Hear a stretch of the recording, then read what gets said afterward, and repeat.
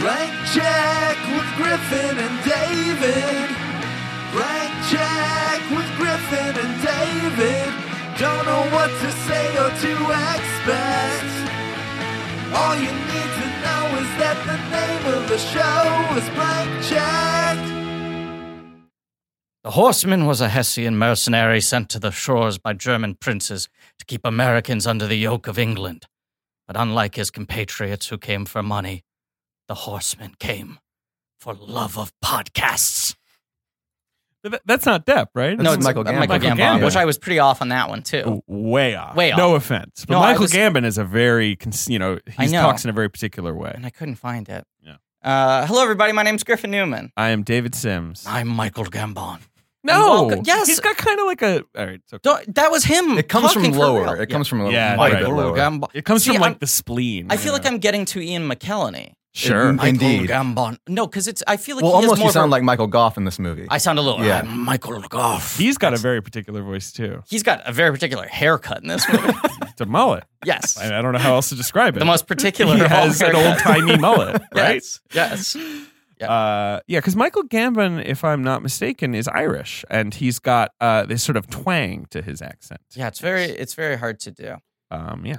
This was the year that like Michael Gambon, like he had the Insider a few weeks after this Mhm. with a Southern accent. Right. And it was like the first time I really noticed Michael Gambon in a, within that 4-week period where it was like seeing two magnificent performances For sure. with two very different accents. So you feel didn't like- see Toys, is what you're telling me, in theaters. Because he's the I villain did in not He's see Toys. very Toys good in in toys. theaters. Very strange performance where he shoots himself in the foot trying to shoot a fly that has landed on his foot. And then he shoots himself in the foot by taking on toys. Yeah, true. Right. That one probably knocked him back a few years.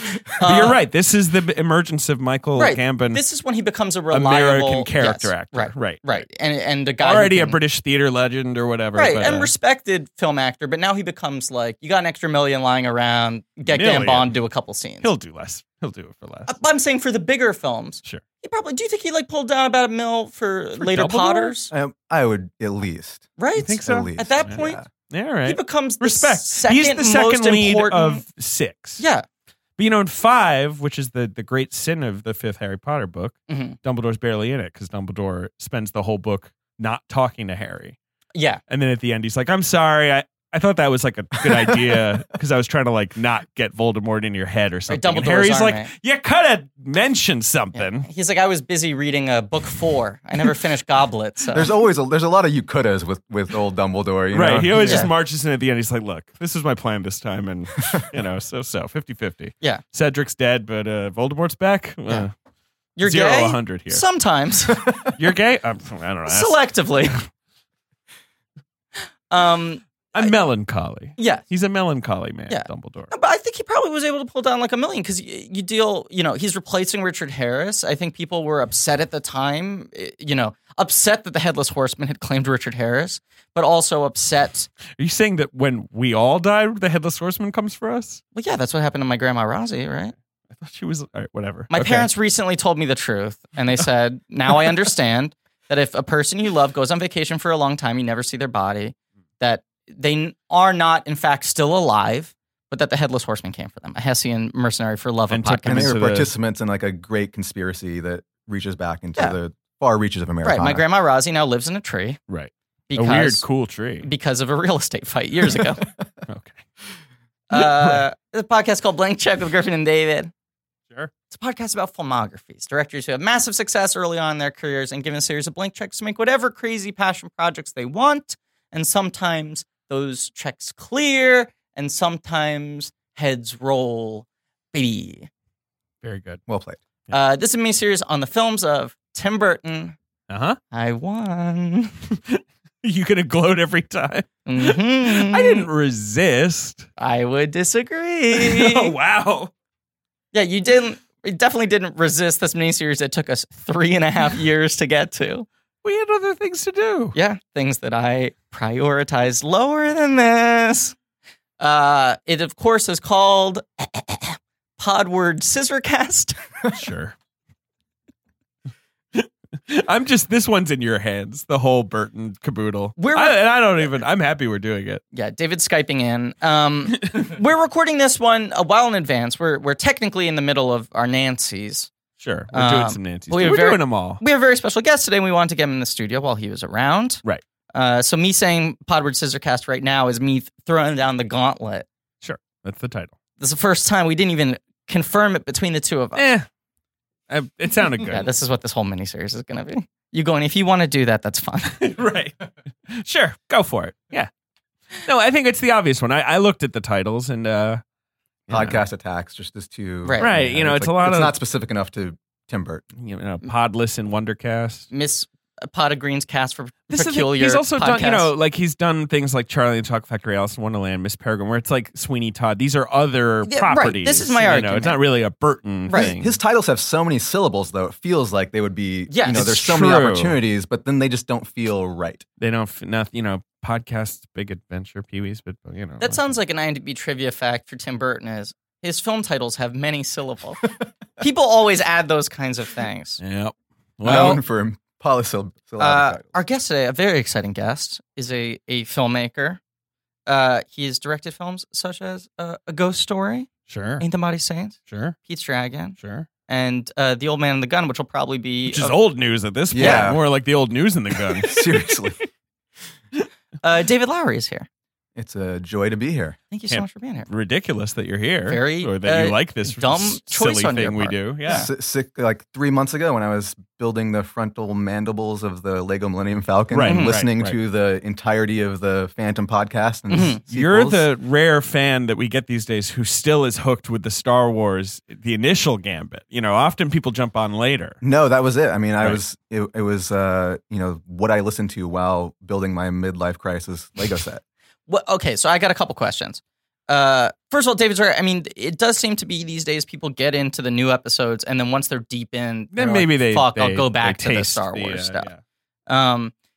The Millennium Falcon you were building, was this the ultimate Yes, collector? yeah, Okay. yeah. So I can talk shop a little Is bit. that the one you wanted to buy me? No, because Okay. this was the thing. David had said he kind of wanted the Lego Millennium Falcon from Solo.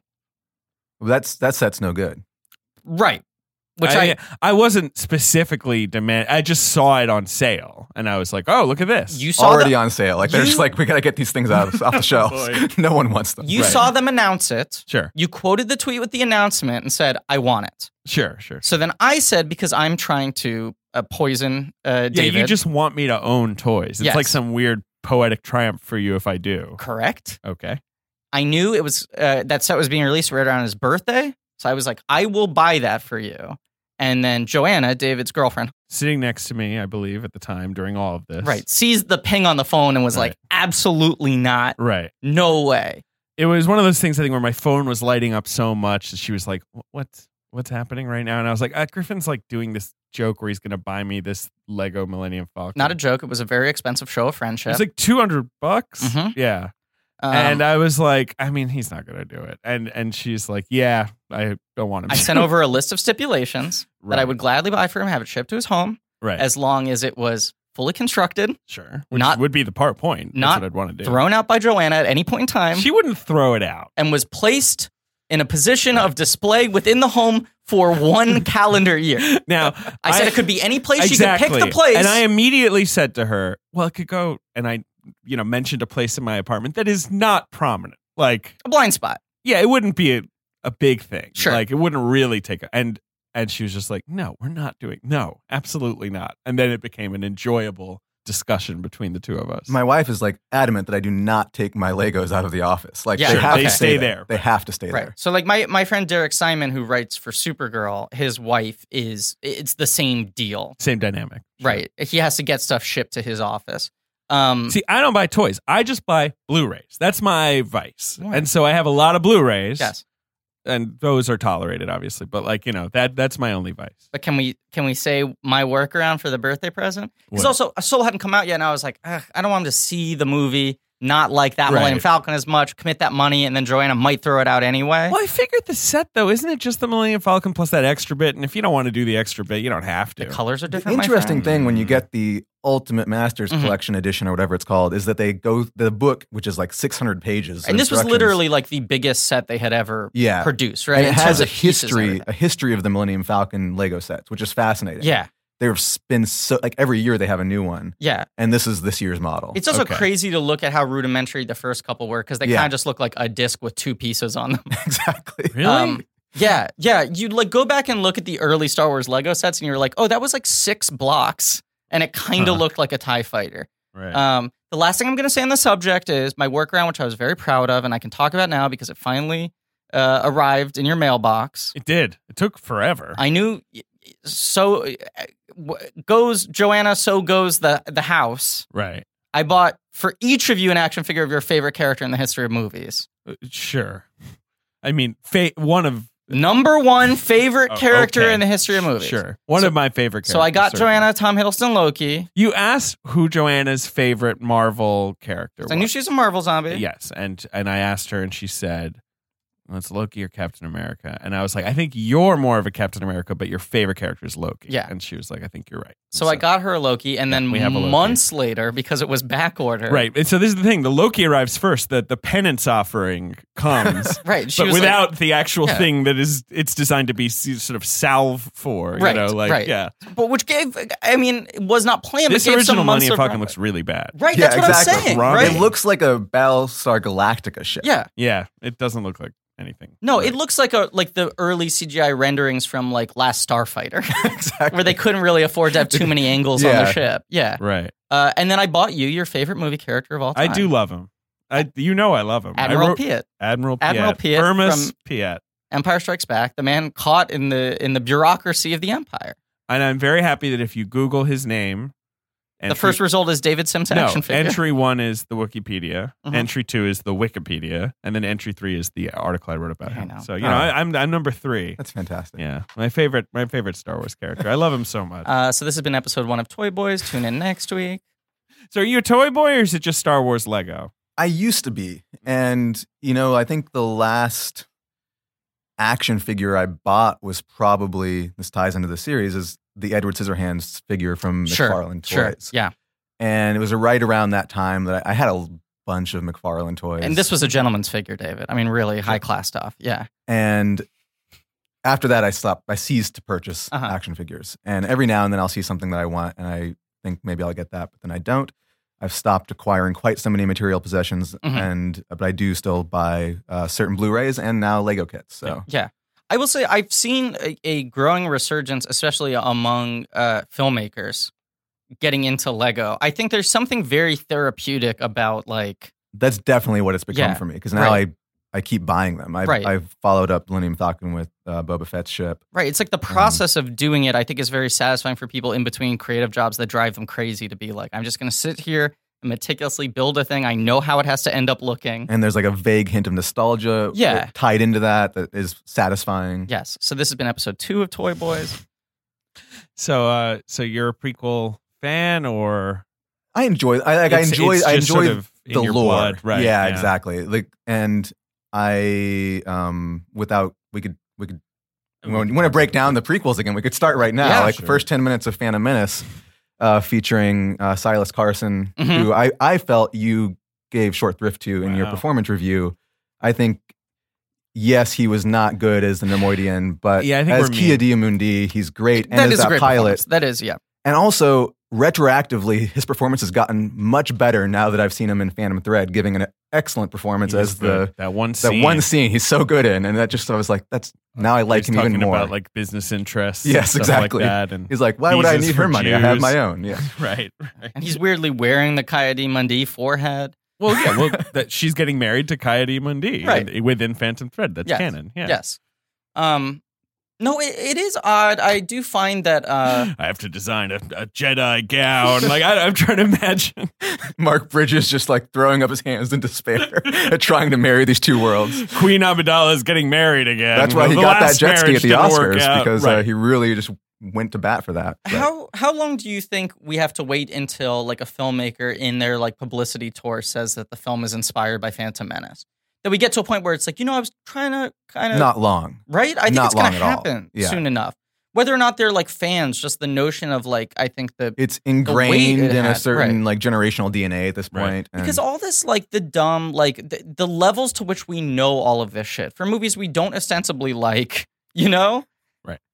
it's sort of like American history now at this point, where it's just like this thing where everyone has the working base of like the elements, even if you don't really care. And we might be the last generation that kind of like doesn't like them. Right. Because kids loved them. Yeah. Kids do love them, and I guess, at a certain point, if you grew up with it, there would be no lingering. I also think all the resentment new of them. Disney Lucas stuff has sort of worked to retroactively make those films a little more important between Rebels and Clone Wars and there's been. I feel like if you were to read the storybooks of the prequels and then watch the series, you'd have like this glowing appreciation for that lore. Yes. Yeah. Yes. Yeah. There's lore. The lore is good. Like the lore's you say, good. right. I mean, I've always said those movies make pretty Good good lore. Solid Wikipedia lore. entries. Yeah, right. Some of those Wikipedia entries are hot stuff. Yeah, no, but I do look back at some of the performance review things, and I'm like, that person got a pass, that person got a fail, and I think there's an element of like when we were watching them every fucking week, like sometimes the movie would just hit you a different way. You know, I can see that. You get caught up on a thing, and then the other thing was that we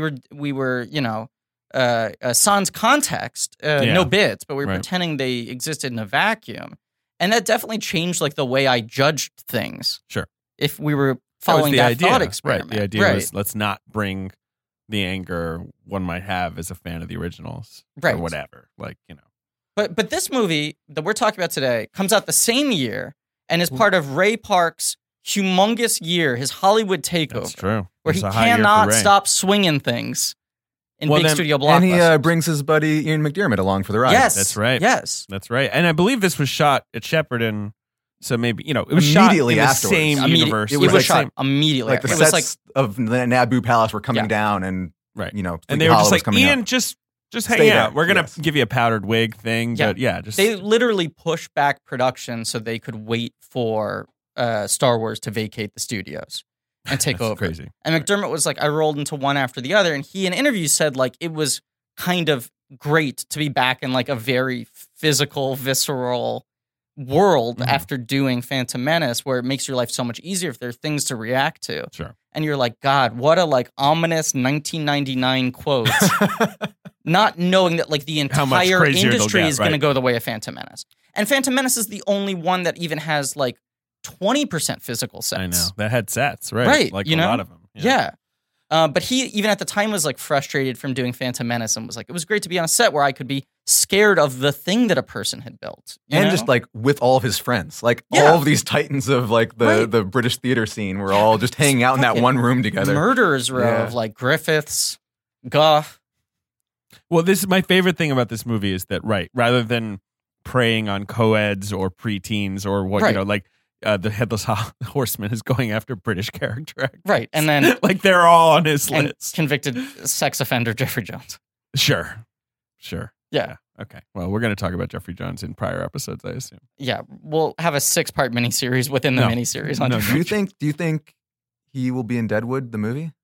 I think he cannot. That's what I assume. Yeah. He has not worked. He's in it. But he is? Because he was in the whole issue occurred this is prior to Deadwood. And so he was cast in the It was mid-Deadwood, because I remember his mugshot has him with Deadwood facial hair, which was really, really unfortunate for everyone. Well, it was 2002 is when he was arrested, so it's post-Sleepy Hollow. Right. Yes, he was arrested for soliciting a 14-year-old boy to pose for a nude photograph. He pleaded no contest. He was the charge was dropped, so he wasn't actually convicted. And we'll give it my official. He's a registered sex offender. No good, very bad. Don't do it. Agreed. Yes, but yeah. I mean, he hasn't worked much since then. Who's Your Caddy? Right. Was that his last film? Who's Your Caddy? How do you know that? What do you mean? How do I know that? What other currency do I have in this society? Can you tell me who the lead in Who's Your Caddy was? Wasn't Fizz on Love, was it? No, he's in it though. He plays a character called Big Large. The lead in Who's Your Caddy? Ooh, I like that character. Okay, wait. The Big and large, right? Yeah, I think he might have been the Dangerfield type, and I think Jeffrey Jones was sort of the Ted Knight. Who's Your Caddy? The lead. Was he a comedic actor, or was he sort of more of a straight? Was he kind of the Michael O'Keefe of the picture? And he's a musician. He's a musician. Yeah, a singer or a rapper? A rapper. He's a rapper who has acted a little, but not someone I think of as like a. It's not Bow Wow, is it? No, but I think no Bow Wow. No, not Bow Wow. Is he Lil? No, he's big. Does he have big in the name? Yeah. Big. This is taking too long. Yeah, he's from a southern... Big Boy. Big Boy. Yeah. Big Boy was the lead of Who's Your Caddy? Yep. This summer, it's The Street versus The Elite. I've never heard of this movie. I don't know what this is. This was in the run of like, in the way, like Soul Plane is to Airplane as Who's Your Caddy is to Caddyshack, where it's like an unofficial remake. I see. Right. And that does seem like, because it's a country club, it's a golf movie. Right. Right. All right. Well, and I just remember Jeffrey Jones being all over the trailers and being like, we're still doing this? Anyway, let's get back on track. I can't even remember what the track was. Sleepy Sleepy Hollow. Right. It's a damp, dusky track where only a carriage can pass. A leafy track. Yes. A lot of leaves. Lots of painted clouds in the background. Yeah. So this movie comes out of the fallout of Superman Lives. It's like, I mean, I was trying to look at the timeline, and Superman Lives was like, he always talks about being a year of his life. So that must have started prior to Mars Attacks coming out. I think they were kind of concurrent because he was still at Warner Brothers. Yeah. He had mostly done Warner's films until that point, and Mars Attacks certainly was. They were developing them at the same time. I think it was going with post-production and press and all of that with Mars Attacks. And he jumps onto this, I think, about a month or two after Superman collapses. Yes. I think he very badly wanted to make a movie. Right. Have you watched the documentary about the death of Superman Lives? Yes. It is fascinating. I need to watch it. It's like the footage of them just doing the costume tests is worth the price of the rental. It's just really, everyone's excited about it. Everyone like looks back on it as a missed opportunity, and yet at the same time, I'm just like really glad that movie did not happen and that this movie happened. The Sleepy Hollow happened instead. Yes, I mean, I think it's a far more interesting movie to think about, Superman Lives, than it probably would have been to watch, and I think he would have been destroyed for it. Like, even if, like, nerds like us 20 years later appreciated it, I think the general community would have hated that fucking movie. And especially coming off of Mars Attacks, which was a profound disappointment. Right. It would have put him, well, who knows what would have happened, but, you know, we might have not gotten the Sleepy Hollow or well, we'll talk about where he goes from Sleepy Hollow. Yeah. but this definitely feels like a direct response to Sleepy Hollow in the sense that it is... You mean to Superman? No, I'm saying, I'm sorry, to Mars Attacks, Attacks. In how straight-laced it is. It does feel like this and Sweeney Todd are the two most straightforward. I mean, he's never made a movie that is totally devoid of humor. No, sure, but no, I know what you're saying. He's like, I want to make a horror movie. I never made a horror movie. I want to make movies that are actually kind of upsetting. Right. But also visceral. digging into his aesthetic, which right around this point was like developing into the Tim Burton aesthetic. Mm-hmm. Like he's always had, you know, the goth side of him and then the kitsch side. Those are like the two things that define Tim Burton. The goth side usually wins out. Right. And so after Mars Attacks, he's like, let's go back to the things that people like about my films. Right. And as a result, like now that's what we think of when we think of the Tim Burton aesthetic. Yes. Is the Sleepy Hollow look. And this movie, this is going to be a running thing in this miniseries. It's probably going to drive you crazy. But I do think there are separate, different subcategories within the Tim Burton aesthetic. Sure, yes. And this one is fascinating because it's kind of isolated in and of itself of being completely devoid of any kitsch, but also that sort of humor and the sort of... It's certainly stylized, this film, right? Yes, quite stylized. But I think in this film, he's sort of reverse engineering, like, okay, let me take my Tim Burton drawings and try to reproduce them in reality as much as possible in a more organic way, rather than something like Sweeney Todd, where it's trying to make it look like a cartoon to a certain extent. A little bit. A little more theatrical, you know? Shot Sweeney Todd. Sweeney Todd might have been Darius Kanji. It was a heavy hitter on that one. Yes. Who he's only worked with once. Like Lubezki on this film.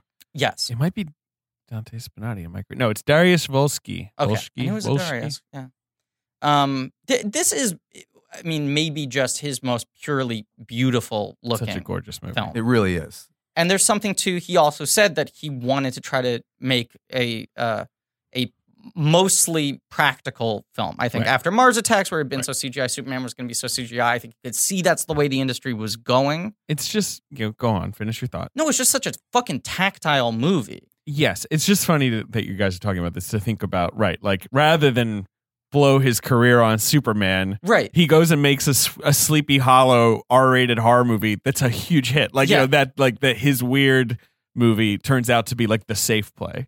Yes. Whatever. And a really bizarre thing to think about now is this was, at the time, the first and only Johnny Depp movie to make $100 million. Right. Like, they were like, this is the first time he's actually led a fully successful film. And this like also, a home run. This was also, I remember distinctly being so excited when Johnny Depp got this part because it felt like the underdog succeeding at that point. Yeah. You're like, you know, all right, they're back together again for the third time. Well, and it was like, okay, so they do, like, Johnny Depp's clearly his favorite guy. They do the passion projects, you know? Sure, but they hadn't worked together since Ed Wood, right? Yes. This was the third one at this point. And they were going to have, I think, like, it was like a bake-off between two potential Abraham Lincolns. It was like Daniel Day-Lewis was like up for this part. And Neeson, Liam Neeson was up for this part. And Brad Pitt was the other person the studio wanted. I mean, that's... But those guys just passed, right? I mean, like, I know the studio, like, demanded, like, meet with the... I assume that those guys were just like, I'm not going to do this. I also maybe not, would imagine Burton tried his hardest to torpedo them. Right. I mean, he wanted them to settle on Depp, which is a weird thing to think about now. But there was such a notion at the time of like, well, if you're making a period film, it's got to be Neeson or Day-Lewis. And they seemed more bankable at the time because they had been doing fucking historical epics and shit. Can you tell me Johnny Depp's prior, excluding Platoon, which doesn't really count, his prior highest grossing film before this? Nightmare on Elm Street? No. Not Scissorhands? No. It is Scissorhands. I take it back. It is Scissorhands. Sorry. Yeah, that's us. What did you think it was? Donnie Brasco. Yeah. Oh, yeah. Which made some money. Right. And Scissorhands was a hit, but it wasn't like a blockbuster. No, it did very well. Right. And the Burton films that had been really big at this time were mostly Keaton movies. Batman movies. Right. I'd call them Batman and Beetlejuice outgrossed, you know, the Depp films. Right. You know, and when Depp was doing action movies, they were like real fucking programmers like Nick of Time. You know? John Badham, Nick of Time, yeah. Yeah, you know, things that were just kind of like solid doubles. He had The Astronaut's Wife like right before this. Right. Mm-hmm. Ninth Gate right before this. It was like a lot of like thrillers like that, you know? There's another obvious one. Oh, well, no, not really. Actually, I mean, Benny and June and Don Juan DeMarco. Those are his other... And then Dead Man, which it rules, but obviously made no money. And then Fear and Loathing he had done the year before this. But you can kind of divide it into like clear passion projects for him with and directors where he gets to be kind of kookier. He doesn't do a lot of paycheck movies, though. No, but he does have these... He does have this run of sort of program thrillers. Yeah. Like Astronaut's Wife and stuff like that. Where he's sort of trying to hit, like, he's like, I need to be the movie star that can get these Tim Burton movies off the ground. Exactly. So he's like taking these roles, hopefully, but they just never click. Yes. And he's playing them very fucking straight, you know? But his legacy at this time, I mean, the excitement around him is when he goes into his weird directions.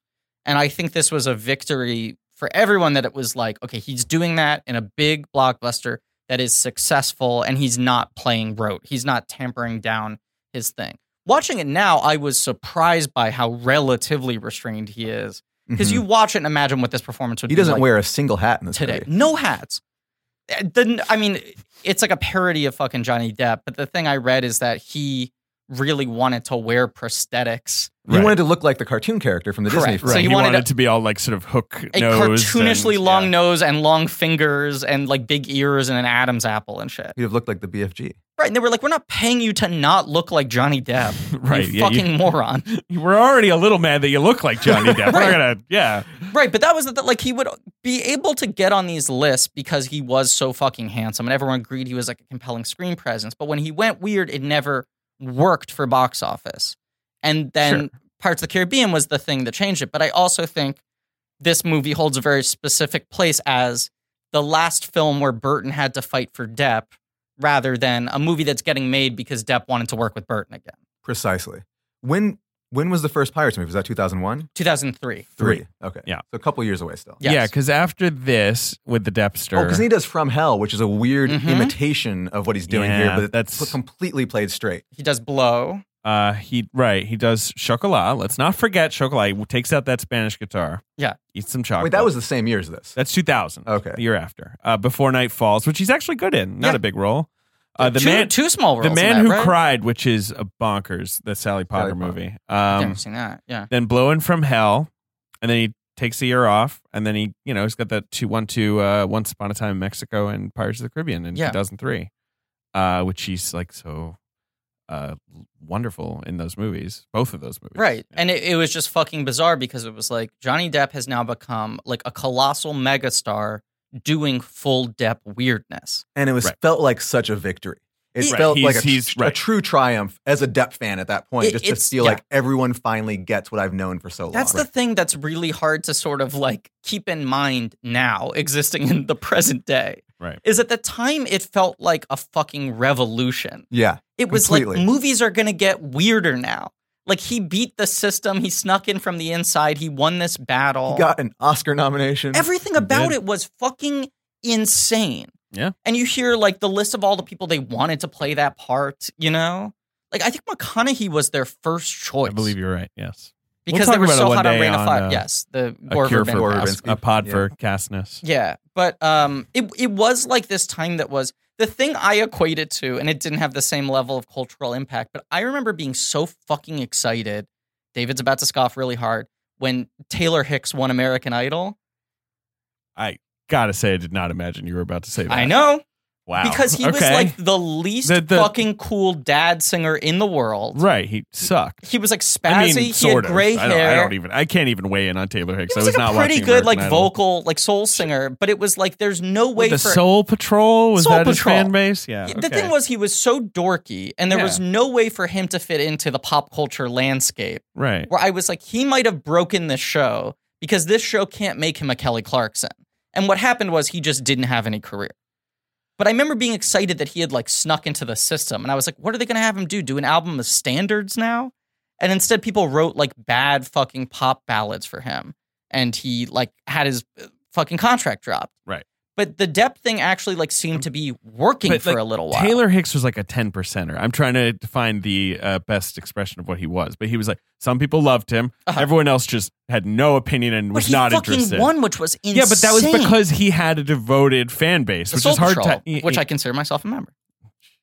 I'm sorry, not a member, an officer. Do you watch American Idol? I never watched American Idol. I have zoned out. That was the one season I watched because I would always find the weird guy in the first couple episodes to be like, this guy's great. And then he would get eliminated week 2 and I'd be done. And the Taylor Hicks thing was like, how the fuck is he winning from like 12-year-olds? I really can't. I didn't even live in the country when he won. I vaguely remember his. I lived in England. Where Sleepy Hollow was shot. Where Sleepy Hollow was shot. Ben, get the cards out. Yellow card. It's not a yellow card. It is a yellow card. It is. Look at the card. It's yellow. Anyway, go on. The Depp go on what? I don't want to talk about Taylor Hicks. Victory. Yes, yeah, I understand that. Yeah, and this was sort of the first step to that. Yes. It's kind of the bridge to him being able to pull off Pirates. It's like he can work in a massive film. He can go weird. It can still connect with audiences. That was sort of the thing he talked about the most with his performance was like, I wanted to play this part as a 13-year-old girl. And he talked about that a lot. His thing at the time was always like, I would pick a couple figures in pop culture and combine them for the performance. And he said his big influence for this one was Angela Lansbury. Which totally fit. Yeah, it works. And at the time, like, for like, the people who were like rooting for Depp, like you and I, at a time where it was still respectable to root for Depp, it was like, fucking cool. Like, he got this through. And it felt like he was kind of deconstructing the usually bland leading man in this type of movie. Well, not just that, right? He's deconstructing like the vain detective, the tough guy detective. The CSI, 1894 or whenever this movie takes place. Right. And he's the one, or he's figuring out what a jerk Sherlock Holmes is before like the premise Sherlock Holmes is a jerk becomes like the basis of hit TV shows. Well, that's the crazy thing is watching it now, this performance is it feels so much less subversive than I remember because now this is kind of the way that leading men act in blockbusters where they're kind of winky. Yeah. And they're like, I shouldn't be here. Right. And they're cutting everything with humor. This is like the Marvel archetype, not the cowardice, but this relationship between the sort of seriousness of the people around him. The self-deprecating quality of the performance, not of the character, but of the performance, is something that stands to this day. Marvel usually does that more in the Bill Murray way, where it's like, I'm going to comment on how straight-laced everyone else around me is, and he's doing it by being less brave and, sort of conventional than everyone else around him. But it's the same sort of like reactive, subversive sort of thing. Right. And now it just feels like, oh, that's like weird that Depp was ever this not mannered. Yeah, it's also, he's not a weird gravel voice kind of demon man, which he's sort of become. Like anytime he pops up now. How old was he when he made this? That's a good question. So he's mid-30s. Christina Ricci is fucking 19 in this movie. Is she? Which is nuts and creepy. Yeah, he's like 35. Okay. Yeah. So like, yeah, he has been around. It's not like, because he's 55 now. But he's the kind of movie star that existed when there was still a middle class of studio films. Where it was like, okay, this was an expensive movie. No, I'm saying this is what broke that. The budget is listed as anywhere between $70 and $100 million, which is a lot, especially in 99. Yeah. I'm just saying this is what broke that, because up until that point, he had succeeded making like $20 to $40 million movies. Yeah. At a studio level, he was big enough to get those greenlit. He'd keep kicking those parts. He'd return investment. He was handsome enough that people always were like, well, yeah, Depp, obviously, you know? I mean, Pitt was kind of in the same zone where Pitt wasn't consistently successful, but he was handsome enough. Right, you're talking about the 90s hotties. The 90s hotties. That's who they were, the right? Classic Tiger hunks. Beat. Yeah. Right, the cheekbone boys. Was he ever the sexiest man alive? He must have been. I think he probably was after Pirates, which is weird. No, I mean, I think he never was. Really? I worked at People Magazine one year when I think he was still being floated. And, I think he would never agree. They have to agree to do it. Oh, to do the photo shoot. Yeah. And I think they could never entice him. That was the other thing about him at the time, which, like, I feel like you and I probably just ate up with, like, a fucking No, he did ladle. do it. I take it back. Thank you. Yeah. What year? What year? 03. So Pirates. Right after Pirates. Yeah. He, at the time, played the, oh, God, I hate being a movie star thing. Right. In a way that made him seem cool. I think now seems very effective. But like him fucking inside the actor studio rolling. You mean effective? Effective. Okay, yeah. In a way that feels kind of effective. disingenuous. Right. It feels very ineffective now. But like him on inside the actor studio, like wearing his sunglasses, hand rolling cigarettes, being like, I don't even know. I mean, what makes me different than a potter? He like lived on or his a baker? Yacht, you know, he was like, he's in France. He's not part of the machine. Right. His tattoo says wino forever. I mean, all that shit, you know? Yeah. Which at the time was so romantic because he seemed like a rebel against the studio system. And then he becomes the guy who epitomizes like Hollywood excess and bloat. He also, I remember just thinking like, surely Johnny Depp's not a millionaire. Like his movies don't make any money. You don't think about him in terms of paychecks at that point at all. This man will never be able to afford an entire French village. Yes. That is staffed year round, whether or not he's living there. I know he's really like, it's the Michael Jackson territory. Like he's in that weird sort of like, yeah, well, his idol. Right. But Brando was the guy who's like, make the big movies, buy an island. Like apparently whispered to him like, you could own a sawmill. While cameras were rolling on Don Juan DeMarco. Yeah. It's got traffic lights. Adopt a highway. It's good. It's good civics. It's good for the environment. It is crazy. You think he ever went to that weird like island where like Marlon Brando lived and wore like a Dr. Evil outfit or whatever? Yeah. Do I think Depp ever went there? Yeah. Like he hung out there like 8 months out of the year. Yeah. Until he had his own weird island where he now dresses up like Marlon Brando. Do you think you ever had like, say you're like a charter plane guy and one day you get the call and it's like, you gotta go to Brando's creepy island. And like, there's all these rules. Like, you know, once you land, put on a blindfold. Right. like what? You have to dress up the plane like a car. You have to keep on saying, we just pulled in. Where can I park? He's actually afraid of airplanes, so you can't mention them. Right. Yeah. Right. Has to either be a dragon or a car. That's so weird. And now there's like a resort there. Did you guys know this? Brando's Island? Mm-hmm. Because when he died, he left no instructions on what to do with the island he owned. Yeah. So it was like given to like this hotel chain that operates like Polynesian resorts. Now you can go to the Brando. I wish it was just like a Holiday Inn. It's gotta be Motel 6. I'm gonna make him out for a kid. Put a red roof on it. Okay. Sleepy Hollow. Complimentary breakfast. Kevin Yeager. Yes. We got to talk about Kevin Yeager. This is like the best bit of origin story. Yeah, I love it. It's so bizarre. Fucking awesome. The guy who invented the two wrinkliest horror villains, Freddy Krueger and the Crypt Keeper. Mm-hmm. Like the Crypt Keeper is him being like, what about like even really wrinklier? wrinkly. Like the King of Crevices, they called him. That probably was an actual line he used to refer to himself. I'm the king of crevices. I'm the king of crevices. In Hollywood, I'm something of a king of crevices. I know we've taken a lot of sidetracks here, but can I list my one piece of trivia about my own films that I'm most excited about? Us on sidetrack. Yes. The voice of Elliot in Pete's Dragon is the Crypt Keeper.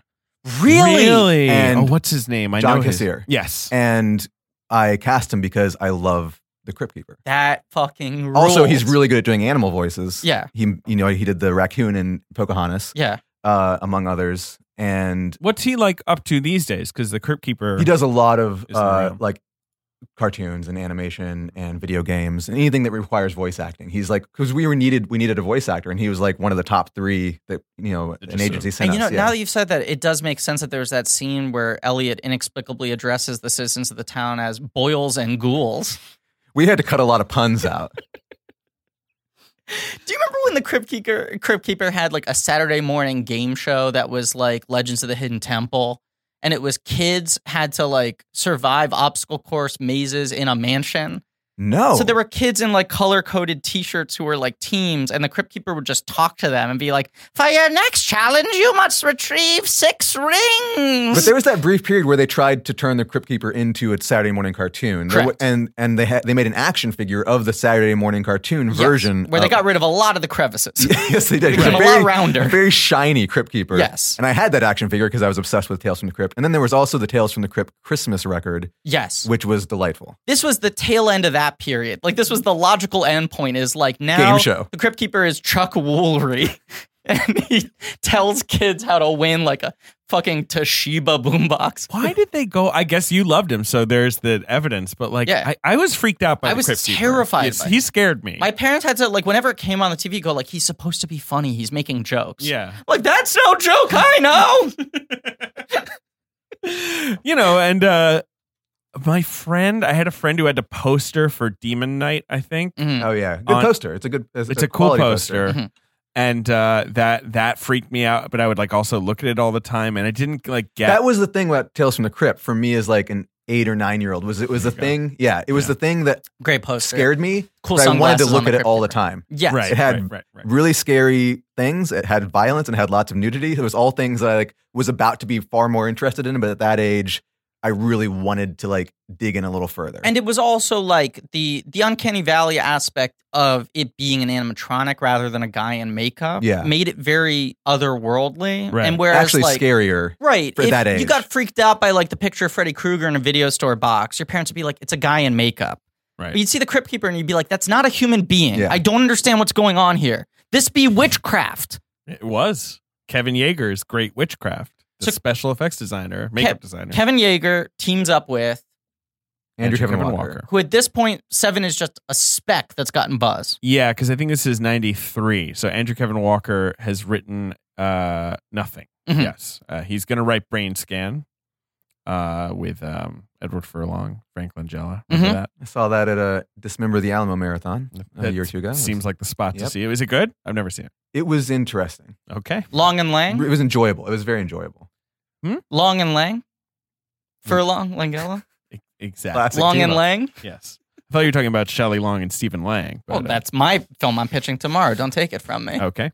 And then Hideaway with Goldblum, right? Yeah. Which I've also never seen. And then 7 and Event Horizon and The Game. He was like, God, he really was cooking in the 90s. He was really cooking. And then he makes The Wolfman. Like he's just a script doctor on Event Horizon in The Game. I take it back. Okay. He's a famous script doctor, I Yes, feel like. Yeah. right. Yeah. At this point, he was like a spec script guy and like a punch up, like script doctor guy. And I think he's done work on like most of Fincher's movies in the 90s. Like, I know he definitely did. Fight like, Club, he Fight Club definitely and worked so, on. yeah. And I think Panic Room he worked on. Maybe. He's like, has like a cameo in there. 7 was just so clearly like a calling card script. Yeah. Kevin Yeager wants to make the jump to directing. Sure. And he got in, like, he struck while the iron was hot. He was like, this is the guy to, to find my directorial debut with. Yeah. I mean, it was a good introduction. But then it wasn't his directorial debut. Right. No, this is the thing. I guess they work up a treatment where they have the idea of Ichabod Crane as detective. Right. Right. It's a murder mystery now. It's not just him being pursued. Right. But he wants it, I guess, to be like a schlocky horror movie with like really spectacular decapitation. That was his thing. It's like, it's a big special effects showcase in terms of practical makeup effects. And he was like, there's going to be beheading every 10 minutes. Like it's going to be a nonstop thrill ride. That was his big pitch, a beheading every 10 minutes. Right.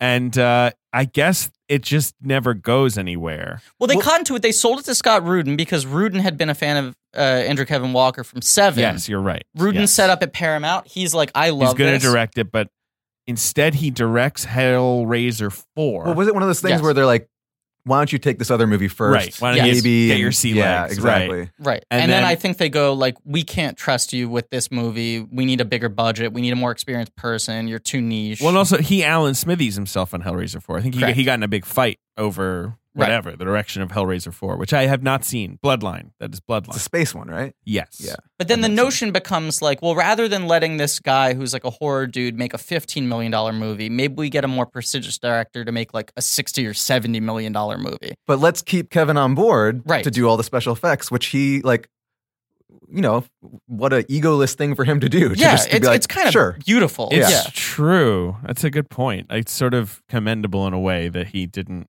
just back off. Also, right. He gets a good Francis credit. Ford Coppola has a producing credit Which on this. Tim Burton said he didn't know until they locked picture, when the credits had been placed in. I'm curious at what point, because like when I first saw that, I thought, there's an interesting lineage between this and Bram Stoker's Dracula, sound stages. It feels very... Yeah. But it has nothing to do with that, it turns out. No, somehow American Zoetrope got involved at some point, and I think Coppola maybe they had the rights to the story at some point in the 80s. Has the credit because of that association, but apparently had no participation whatsoever. Zoetrope was involved at some point in the development, but not even specifically this Burton iteration. Weird. Yeah. They had the rights to Ichabod Crane as a character or something like that. One of those... And it's also kind of weird that this is the only Rudin Burton movie, because Rudin is known for like collecting directors. Yeah, he's you're my guy now, and I'm going to get you I'm whatever you want. Support all your movies. I'm going to keep you in here, and it does seem like the kind of guy. It makes sense in the '90s that they would team up. Rudin did the Addams Family movies too, didn't he? Am I wrong about that? They rule. I mean, arguably the greatest movies of all time. Yeah, they fuck. They do. They fuck each other. No, relax. The other day was looking at my DVD shelf, and I swear to God, the discs cut it out for Addams Family and Ansel Values had rolled out of the cases and were fucking each other. Are you happy he produced them? I did. Thank you. Okay. The DVDs were $69ing each other. So I actually don't love the first Addams Family. I like the first Addams Family, the first movie. But the second one is where they take the concept and really run with it. Yes, the second one is the one where I feel like it's really unhinged. But I rewatched and the first one recently and just had the best time. It looks incredible. Yeah. Like it's the design of it is so fantastic, and Christopher Lloyd is phenomenal in it. It's sort of his showcase. Mm-hmm. Yeah, I do like it. I just feel like Well, it looks shittier in comparison to Values, which is 10 out of 10 masterpiece, first ballot Hall of Famer. Values is just so funny. Yeah. Whereas like the first one looks great, is well performed, has the right idea, but it's just not quite as like hilarious, right? Well, yes, Values has the funniest thing that any movie's ever had, which is Baby with a Mustache. Baby with a Mustache. Doesn't get better than getting that. shot up to an airplane and going like, Yeah. So, whoever thought of anything better than that? No one. No. Literally, it has not happened since. We've been waiting. Right. We draw a line in Hollywood. Like that's Baby with a Mustache. Did Mordecai have a mustache in like a baby in a mustache? It feels like that's like the one movie that would have had. Is that the joke? Is he born with a mustache? I haven't seen it. I believe you don't see Baby Mordecai. I tried to watch Mordecai. I've tried to watch it too. I tried I never so made it hard. through. It's literally like it's like the saltine challenge. It's this thing. I swear to God. I sat down with a group of people with the full intention of watching Mordecai, and we were like, Our systems will not allow us to process this anymore. So we started skipping around, and even that was hurting us. It's not the worst movie I've ever seen. It's literally just your body starts it's rejecting it's quite dull. Like that's the real problem. It's like dull and garish at the same time, which is a really bad combination. Well, like it's about an art dealer. Like it's not fun. Yes. Like the plot isn't that fun. No. Paul Bettany plays Jacques Strap. That's correct. Yes. He's a Frenchman named Jacques Strap. Let's get back to Babies with Mustaches here. Like I'm already getting Babies bored. with Mustaches. Yeah. Do you know that the running bit in Mordecai, the one thing that's funny though, is that Gwyneth Paltrow, his wife, has been away. She comes home. She doesn't know that he's grown the mustache. And the whole movie, every time he tries to kiss her, she dry heaves. I didn't know that. That is kind of funny. It's the one funny bit in the movie. Okay. Yeah. I mean, Gwyneth Paltrow is very funny. And like, it's good when she gets to be funny. Yeah, I mean, she's, not quite Baby with a Mustache, but she's close. Yeah, she's funny. She's probably my favorite stand-up. Sleepy Hollow. Uh-huh. Burton comes aboard, as you say, I think because of Superman Returns, he's just like itching to do something. Right. He'd been dealing with John Peters for a year. Yeah. Didn't like this that. isn't going to be micromanaged in the same way. Right. I also feel like he probably was like with Superman, just not really like he was stretching to find a way to make it his thing. Yeah, why was he going to do that? Because at that point in time, he was the superhero. No, director. I know, like, but that's like, the weird thing to think you'd about. think he'd think like, I already did that. Like, But sometimes, like, I think a good comparison is like Paul Verhoeven, where they will give him a script for, Hollow Man, and he's like, oh, I can do something with this. I can use this to try these other things. Exactly. And whereas Burton just thinks, oh, maybe I can, like with Planet of the Apes is like a good corollary to what Superman might have been, where he's like, I can probably figure out a way to make this a Tim Burton movie. Because what a Tim Burton movie, I think for him is just so intrinsic to what he's doing that he can't really, he's not as flexible. No. Right. And so you feel the strain when they occur, and that does occur, especially in, the more recent films. Sense from the interviews I've seen him do and from the production, the concept art, all that sort of stuff, is that he was going to go really hard on the sci-fi aspects of it. That he essentially wanted to make like a 60s B-movie, alien movie with Superman in it. Which most people don't think about the alien aspect of Superman that much outside of whatever fucking prologue you have. But I feel like at this time in the culture and for the next 10 years, there's still that idea that like, oh, Tim Burton's going to put a spin on this. Like that'll be crazy. And Alice in Wonderland. Yeah. Alice in Wonderland, I feel like is what kills that dead. But also is his biggest hit. I know, but when that's announced, people are like, oh, it'll be so twisted. Yeah, like this is gonna be wild. Yeah. And even that first poster with Depp all made up, people are like, this looks, and then it worked and everyone hated it. Right. And I feel like he's been fighting such an uphill battle since then in terms of winning people back. Sure. Especially when it's ever announced that it's a Tim Burton take on blank. Exactly, right. But this was so... But this era is when, the idea, the Tim Burton take, let me at it. And Sleepy Hollow is so in the fucking pocket where you just go like, okay, he's not going to have to bend to make this his Precisely. thing. This is just him executing this better than probably anyone else could him at this digging time. into the things he's always talked about loving the most. Is it like arguably the best like match of material to Burton? Like probably. Like, other than stuff that he's conceived of himself, like Edward Scissorhands or Nightmare. There's just no walk here. And I also think that helps with removing the kitsch of it, which it's not like I dislike Burton kitsch when I think it's well done. Sure. But I think this movie was him trying to prove like, I don't have to be tongue-in-cheek. I'll let Depp do all the subversiveness. I'm going to play this movie straight down the middle, and really kind of invest in this as like a respectable, honest world. And I think also just the fact like, I mean, so this movie, I was 10 when it came out. Yeah, I was going to ask if you saw it in theaters. This is an R. I did. I was so rabid about him. My parents were very reticent to take me to R-rated movies. And this was a no question, of course, we're going to take you to see it. Right. Because I was just fucking nuts about him. How many of his films had you seen in the theater? Because you're young. I'm young. Like, when are you getting hooked on Burton?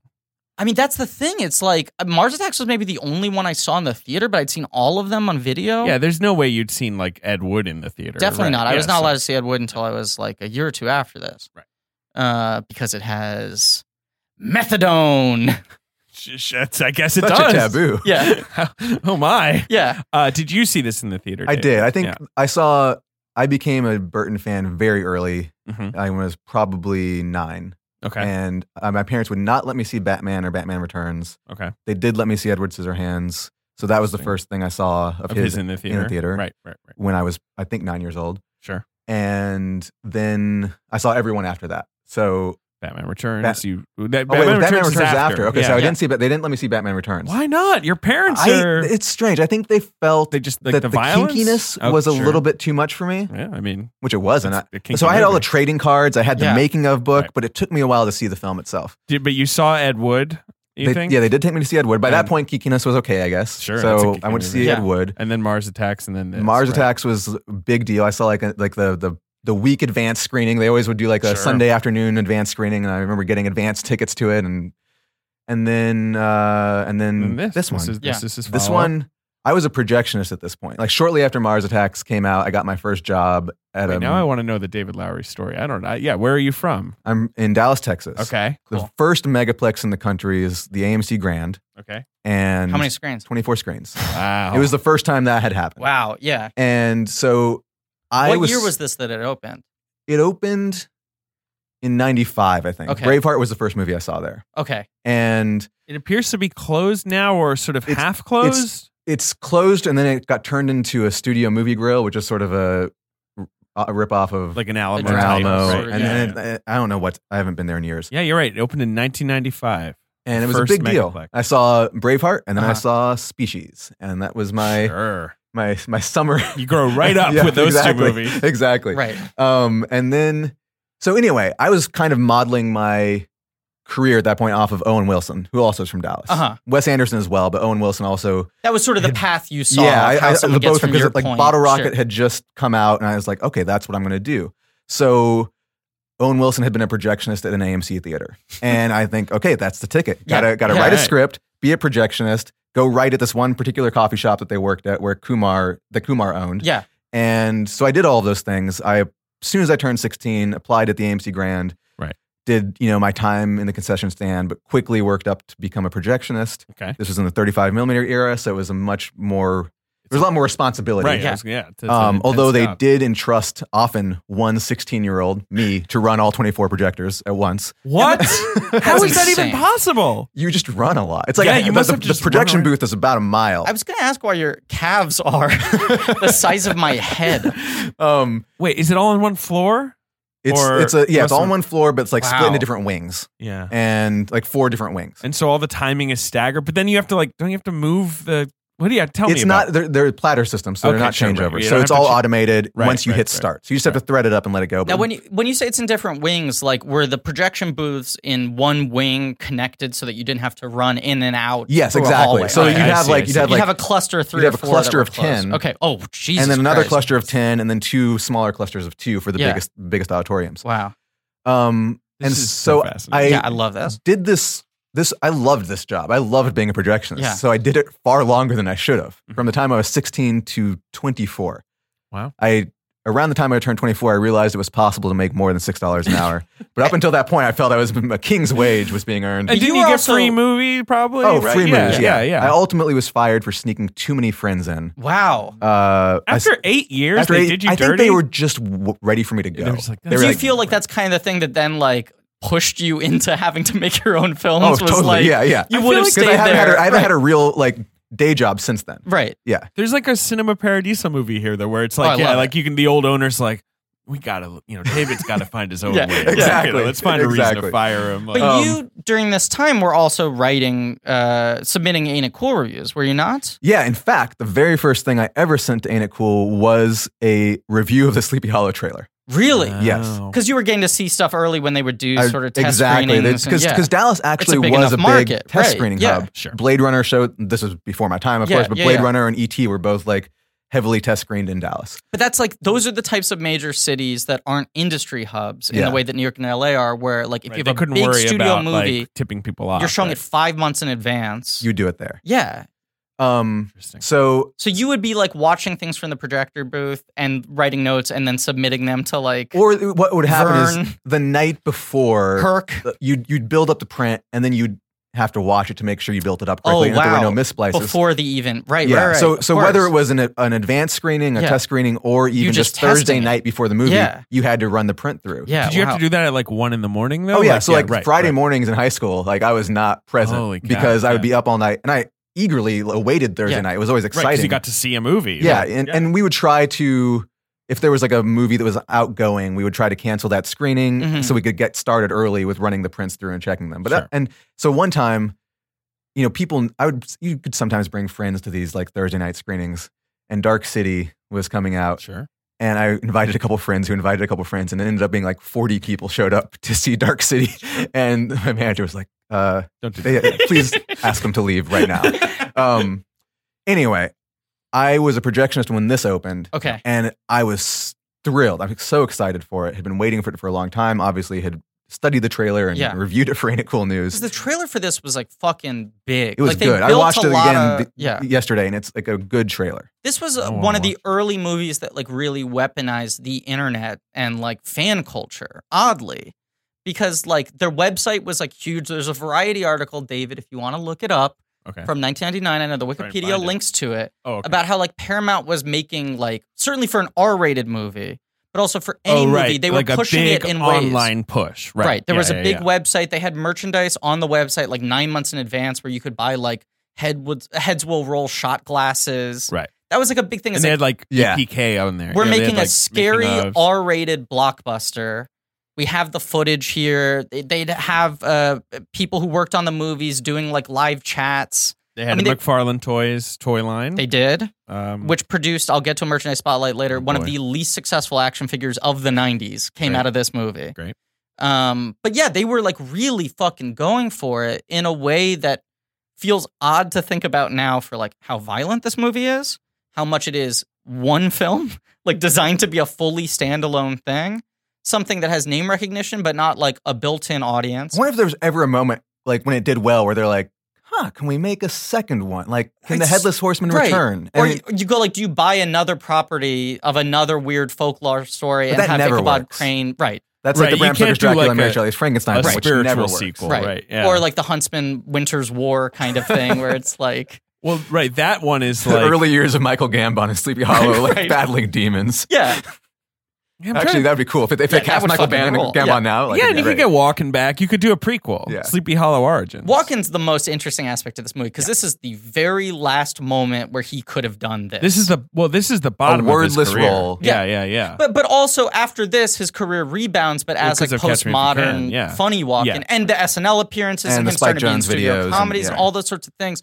You couldn't have taken him seriously in a role like this 18 months later. But like at this point, he's so far removed from success. Like he might be the weird character actor who pops up in Pulp Fiction or something. But it's also interesting, like this is, not only is Burton operating solely in his wheelhouse, but he's just bringing out all of his heavy hitters. Like he's just getting the rogues gallery of Burton character actors all into one. And like this is the first of his Christopher Lee run. Right. This is sort of the end of his Walken run. Oh, and this was before Christopher Lee had his renaissance. Yeah, this is the start of Saruman. it. Yeah. And my mom interviewed Christopher Lee for this movie. Really? Because he had an autobiography, I think, that came out right around this point. Right. I guess he was sort of essentially... Like 75. He thought his career was probably retired, over. Right.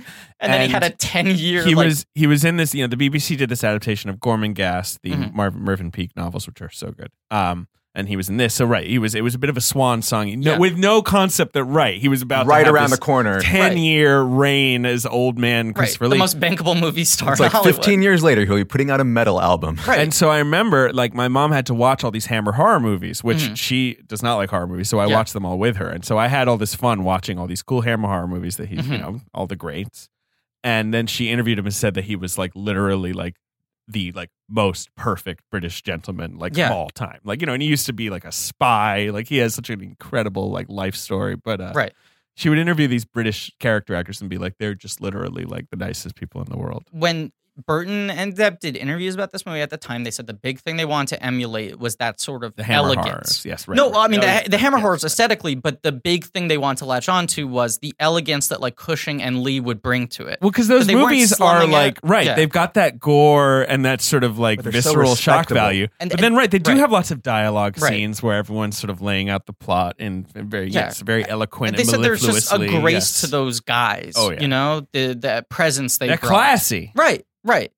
There's a touch of the poet. Yes. And speaking of which, one of the other connections to the prequel trilogy is this is episode 3, but that Tom Stoppard came in to do a draft of the screenplay. Right. Yeah, that's which right. shows, I mean, you can just tell like all of the witticisms that occur between Johnny Depp and Christina Ricci. Yes. You just feel that touch through and through. That's apparently what they mostly brought him on to do, is to really hone up the Crane character and add that sort of gothic humor to it. Yeah. You must have a bit of witch in you because you have bewitched me. Like it's such a goofy line, but it works so well.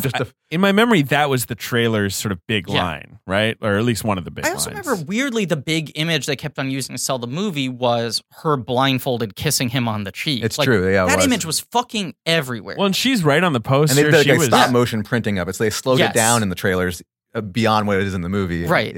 Really she's billed on the poster. Like, she was a big part of it. She just won a Golden Globe or whatever. She's like, this role isn't huge, and I would argue it's the least effective part of the movie.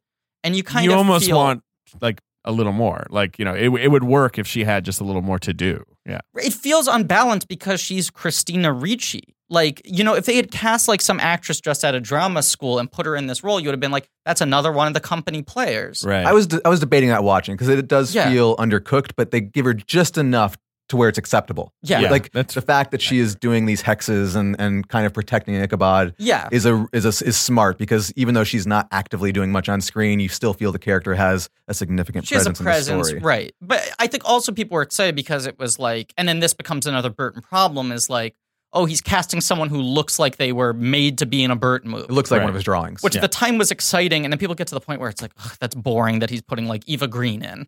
Not because Eva Green isn't good, but because she looks like he drew her. He becomes a slave of his own aesthetic, right? Like that's the Burton story. But this is the crux point where like he can still do it just as he wants it to look, and we're all still on board. I think even now, like going back to it now, where like I think have issues with the now. aesthetic. Like it's like this movie is a breath of fresh air. I think this movie works better now even than it did in its time. It didn't get great reviews. No. Like it wasn't like some movie where people were like, it's a masterpiece. I feel like the line on this movie when it came out was, it looks great. It was gorgeous but hollow is kind of what everyone said, no pun intended. But yeah, you read the reviews at the time and they were fairly middling, and they were like, the screenplays wrote, whatever. And then the two things were like, it's kind of cool that Depp's getting away with this. Sure. And the thing looks fucking unbelievable. And it got those It got 3 Oscar nominations. Right, and 1 Best Art Direction. It did. Deservedly. Should have won all 3 of those. Well, it was never going to win cinematography because that's the Conrad L. Hall American Beauty. Right. Like, although Conrad Hall shot the opening scene of the movie. So it's an interesting... Did he? Yeah, he did the whole Martin Landau sequence. What's the backstory on that? Do you know? Chivo just wasn't available. And easy. Conrad just subbed in. Exactly. Yeah, just a pinch hitter. They wanted to shoot the movie black and white Academy ratio. Right. The studio was like, are you fucking I feel like that conversation did not get far at all. Are you aware of the budget of this film? Yes, I feel like maybe in retrospect they thought, oh, that would have been cool if we had done that. Let's talk about there's no way that ever they never actually went considered to that. Scott Rudin. Like even Rudin's gonna come on guys. Like But then so they just make it look like a black and white. That's the great movie, thing is that it's so sort of desaturated, and they figured out how to use the sort of fog and the smoke and the background paintings and all that sort of stuff on set to sort of play up the starkness of the colors. But the big difference is, like, at this point, there's still a lot of tactile craft that has to go into creating that sort of image. And then they push it the final 10% digitally in post. Now it just feels like Burton makes a movie and then he slides the contrast all the way, It's interesting, like, watching the trailer, because the trailer does not have the same grading that the movie does. And so you see, like, what it looked like before they finally it's much warmer. Yeah. The colors are more vibrant. Doesn't look as good. Yeah. But of course, it was all done photochemically. Or I'm sure it was maybe this would have been a photochemical grade. Like they would not. Well, Oh Brother is the year after. Yeah, this is pre Oh Brother. Yeah, so this would have all done photochemically. Yeah. And it just looks glorious. Yes. And it was all so well planned. You can just tell that Chivo and Burton had just and Rick Heinrichs did the production design, and that they had just like figured that out in advance. Everything speaks to that. The big distinction to me is that they knew everything they need to do in advance to best create that image later, versus him just shooting because you'll see the same things when like paparazzi photos or like the early production stills come out from something like Dark Shadows, and it has a totally different color palette than the final movie. Yeah. But that's just them going into figuring it out later. Right. So Chivo had done those collaborations with Cuarón, right? Like, and I think he got an Oscar nomination for A Little Princess, which is a beautifully shot movie. Random Hearts. He does not do Random Hearts. Now I want to know who shot Random Hearts, though. Yeah. No, he's still pretty, like, he did like Meet Joe Black the year before. That's what I'm thinking of. He did some like elegant like movie star movie. He did The Birdcage. Weird. He did Reality Bites. Did you know he shot Reality Bites? I did know that was Bites? his first American film. Right, because before then he had done Spanish language films. He did like Water for Chocolate, which is a very pretty movie. Mexican films. These are Mexican films. But yeah, this was, Burton said he hired him off of Great Expectations. Which looks great. Right, which looks great. I mean, he's a great filmmaker. And it's kind of disappointing that they never worked together again after this, because it feels like they really crystallized something. Philippe Rousselot shot Random Hearts, bringing him back. We were talking about it before. Yeah, that is bizarre. Right, who then becomes his guy for like 6 or 7 Did you know he shot The Cat in the Hat? Yes. Philippe Rousselot? No, Lubezki. Chivo. Lubezki shot The Cat in the Hat? Yes, he did. That's fucking insane. He shot Ali. I knew that. Beautifully shot. And then he becomes Malik and Cuarón. Those are his guy. He basically just then Inarritu, starting with Birdman. Yeah, but Cat in the Hat looks like fucking Care Bear diarrhea. Like, it doesn't even have I've never seen it. I mean, it's a nightmare. I mean, I bet you learned a lot on that movie. Sure. Yeah. And that's everybody did. But yeah, so with this movie, they want it to be they location scout, right? Like they think about shooting this like in a real village. They went in upstate New York. They were like, let's go to where Sleepy Hollow. My wife was actually in Sleepy Hollow the other day and didn't realize it was a real place. She was like, oh, I'm in a town called Sleepy Hollow. And I was like, that's it. That's the real one. That's the real one. I have friends who live there. You know, it used to be called North Tarrytown or something. And they eventually were like, let's rename ourselves Sleepy Hollow. Much cooler name. Yeah. And like, we'll get tourists to come. Yeah. Like, and that is the place. Because the Washington Irving place, the story references like Tarrytown as like being adjacent to Sleepy Hollow. Yeah. It was a little hamlet or whatever, a little collection of folks. But it didn't look right. No. Because it's the suburbs up there now. Yeah. Like, you know, it's not some quaint English town. And they wanted American, that sort of American town. Brand new American town. They wanted that controlled Grand Guignol kind of thing. Right. So they build the fucking thing, right? They built a huge village Yes. and then shot some of the movie on that, but then most of it, I think, must be sound. Like it looks like most of it's soundstage. I think a lot of sound stages. But I just love this movie being in a let's just green screen everything. The fact that surrounding them on all these sets, especially the exterior sets, are just these beautiful, like, still backdrops of like clouds and fog. Sure. There's something very eerie about the fact that it doesn't move at all. Yeah, it's real, and it's really hard to do. Yes. I've tried to do it recently, and it's not easy. Especially in a film that's this dark. Exactly. I imagine. Right. And Chivo then took it like even further with A Series of Unfortunate Events. Like Yes. that movie also, I think, was like the last big like soundstage exterior movie. And like looking at the lighting grids for that are just like mind-boggling. That movie looks unbelievable. It's incredible. Yeah. Right. But that feels like him kind of running with everything he did on this Exactly. movie. Like this was like the practice run for that. Yeah. And what a glorious practice run it is.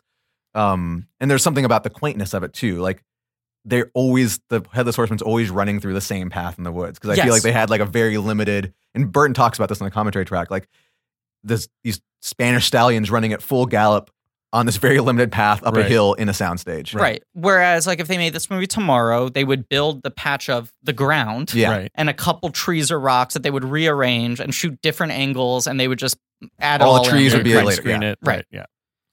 There's probably like not even that much digital set extension in this, because like the windmill's miniature, which means that or a forced perspective miniature, so it's probably a backdrop behind that. And he said pointedly wanted to do as much in camera as possible, you know. So I think the biggest CGI effect in this movie is just the Headless Horseman himself, which is just putting a green hood over Ray Park's head. Is that what they did? Yeah, that was how they did it. Yeah, they didn't do the Casper Van Dien, cloak attached. That's what's in the trailer though, and in the trailer you don't know that, and it's still pretty effective. Yeah, right.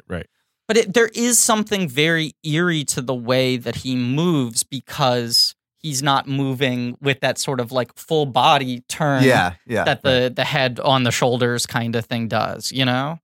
Yeah. And the high collar. It's like they had problems with low ceilings. Mm-hmm. As you're saying, Phantom Menace, all the set height was at digital extensions, but here they had problems with how low the ceilings are at Leavesden, which is funny. So they used a lot of smoke, they said. Yeah. Yeah. Which works. Looks great. There's that one shot where he looks off into the cornfields and like some deer run out. Mm-hmm. And like deer are like notoriously bad actors. So I it. assume that those are all digital. Sure. And they look real. Yeah. And like I've made a movie with CG deer. It's because you can't get them to do anything. So they never look good. And I was like watching that. I was like, oh, those look like real deer, and they had to have been digital. Like, there's no way they were real. And I noticed the deer, and I thought I just saw a movie with digital deer, very good digital deer. But so you just can't. It's hard. It's just really hard. They're just not trained, I guess. You don't really train them. You can't really get them to do anything. But like, what if you need like something to be like a metaphorical stand-in for like a loss of innocence or something? Maybe like that. You shoot it on a green screen and composite it in rather poorly. Yeah. The other thing is you realize, which like I just fucking love now, is like these special effects houses are like, that's an asset we have. We know people need CGI animal doubles. Yeah, we got a deer. So you're not going to have to eat a part of your budget having us render a deer for the first time. Right. You know, like when I would go to like special effects houses in LA, they'd be like, here's our pile of babies. And I was like, what did you make these for? And they're like, people always need babies. You just make some babies. You have some babies. You have some varietals. So they're like, and sometimes we make them fight. Like, they're just doing like weird little experiments. Yeah, but it's like if you're a special effects house now, you want to have like a good stable of assets of like, livestock and shit. You did a big special effects movie. I mean, Pete's Dragon, right? I don't know. I mean, the deer were probably like what they do is like they take the skeleton and they like maybe like adjust it slightly, and the deer probably were from some other movie. Right, yeah, right. The biggest asset that we used that was humorous to me was Robert Redford, right. Which we carried over into Old Man the Gun. Yeah. No, in this one, you bought the rights now, right, to that program. The Redford program. It's like that Redford 2.0. That Robin Wright movie where he signed over his digital the Congress. Yes, right. Or Simone. Is Simone? Either one. Either one works. Sure. Yeah. The scenes where the people are interacting with the dragon. That he's a furry dragon, and so it's physical contact. The physical contact is really tough. They've talked about that with the Apes movies too, where they often just end up having to replace the hands entirely. Yeah. And we borrowed Mowgli's hands from Jungle Book. From the Favreau Jungle Book? Yeah. That's fucking and so a couple cool. of shots, it's Mowgli's hand. That also feels like weirdly very classical Disney, because there's all that stuff where from like Little John and Robin Hood just completely is blue. recycling the actual animation frames. Other than like the mouth sync, it's literally the same motions. They just put different clothes and colors on it. Yeah. Amen. Yeah. Fucking rules. You gotta rules. make your movie. Yep. Yeah. So this movie starts with the Landau sequence. Yeah. Has something to do with the plot of the movie. Yes. I don't. I think that's the initial murder, or one of the initial murders, I guess. He's bringing the deed or whatever. Right, because there's the will. Over the credits come over that will. Right. Or at least carriage ride, but yeah.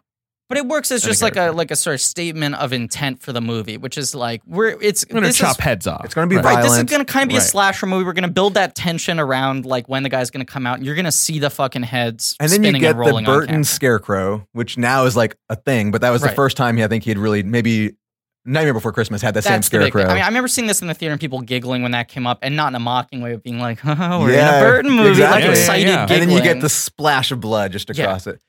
It's also like the beheadings were really well done because so fucking well done because they're always really fast. Yeah. They don't linger on it, but they always have a few frames of the actor reacting right before the blade cuts through their throat. Right, they don't do the like Mission Impossible where you can tell it's a fake head that's about to get chopped off. And you cut right before the impact sort of thing. And they have like they come up with different gags for each of them. Yes, you know what the head does. Spin, right. The stuff's so good, and the heads themselves are so fucking good. Then the one that always gets me is when Castrovendian gets bisected rather than beheaded. Yes. Like where he's like, one time I'm gonna. Yeah. Well, it's because he wasn't on. He's not part of the plot. He doesn't need that head. The guy's just right. He's just an interference. Yeah. I remember being so fucking terrified seeing this movie. Like I was.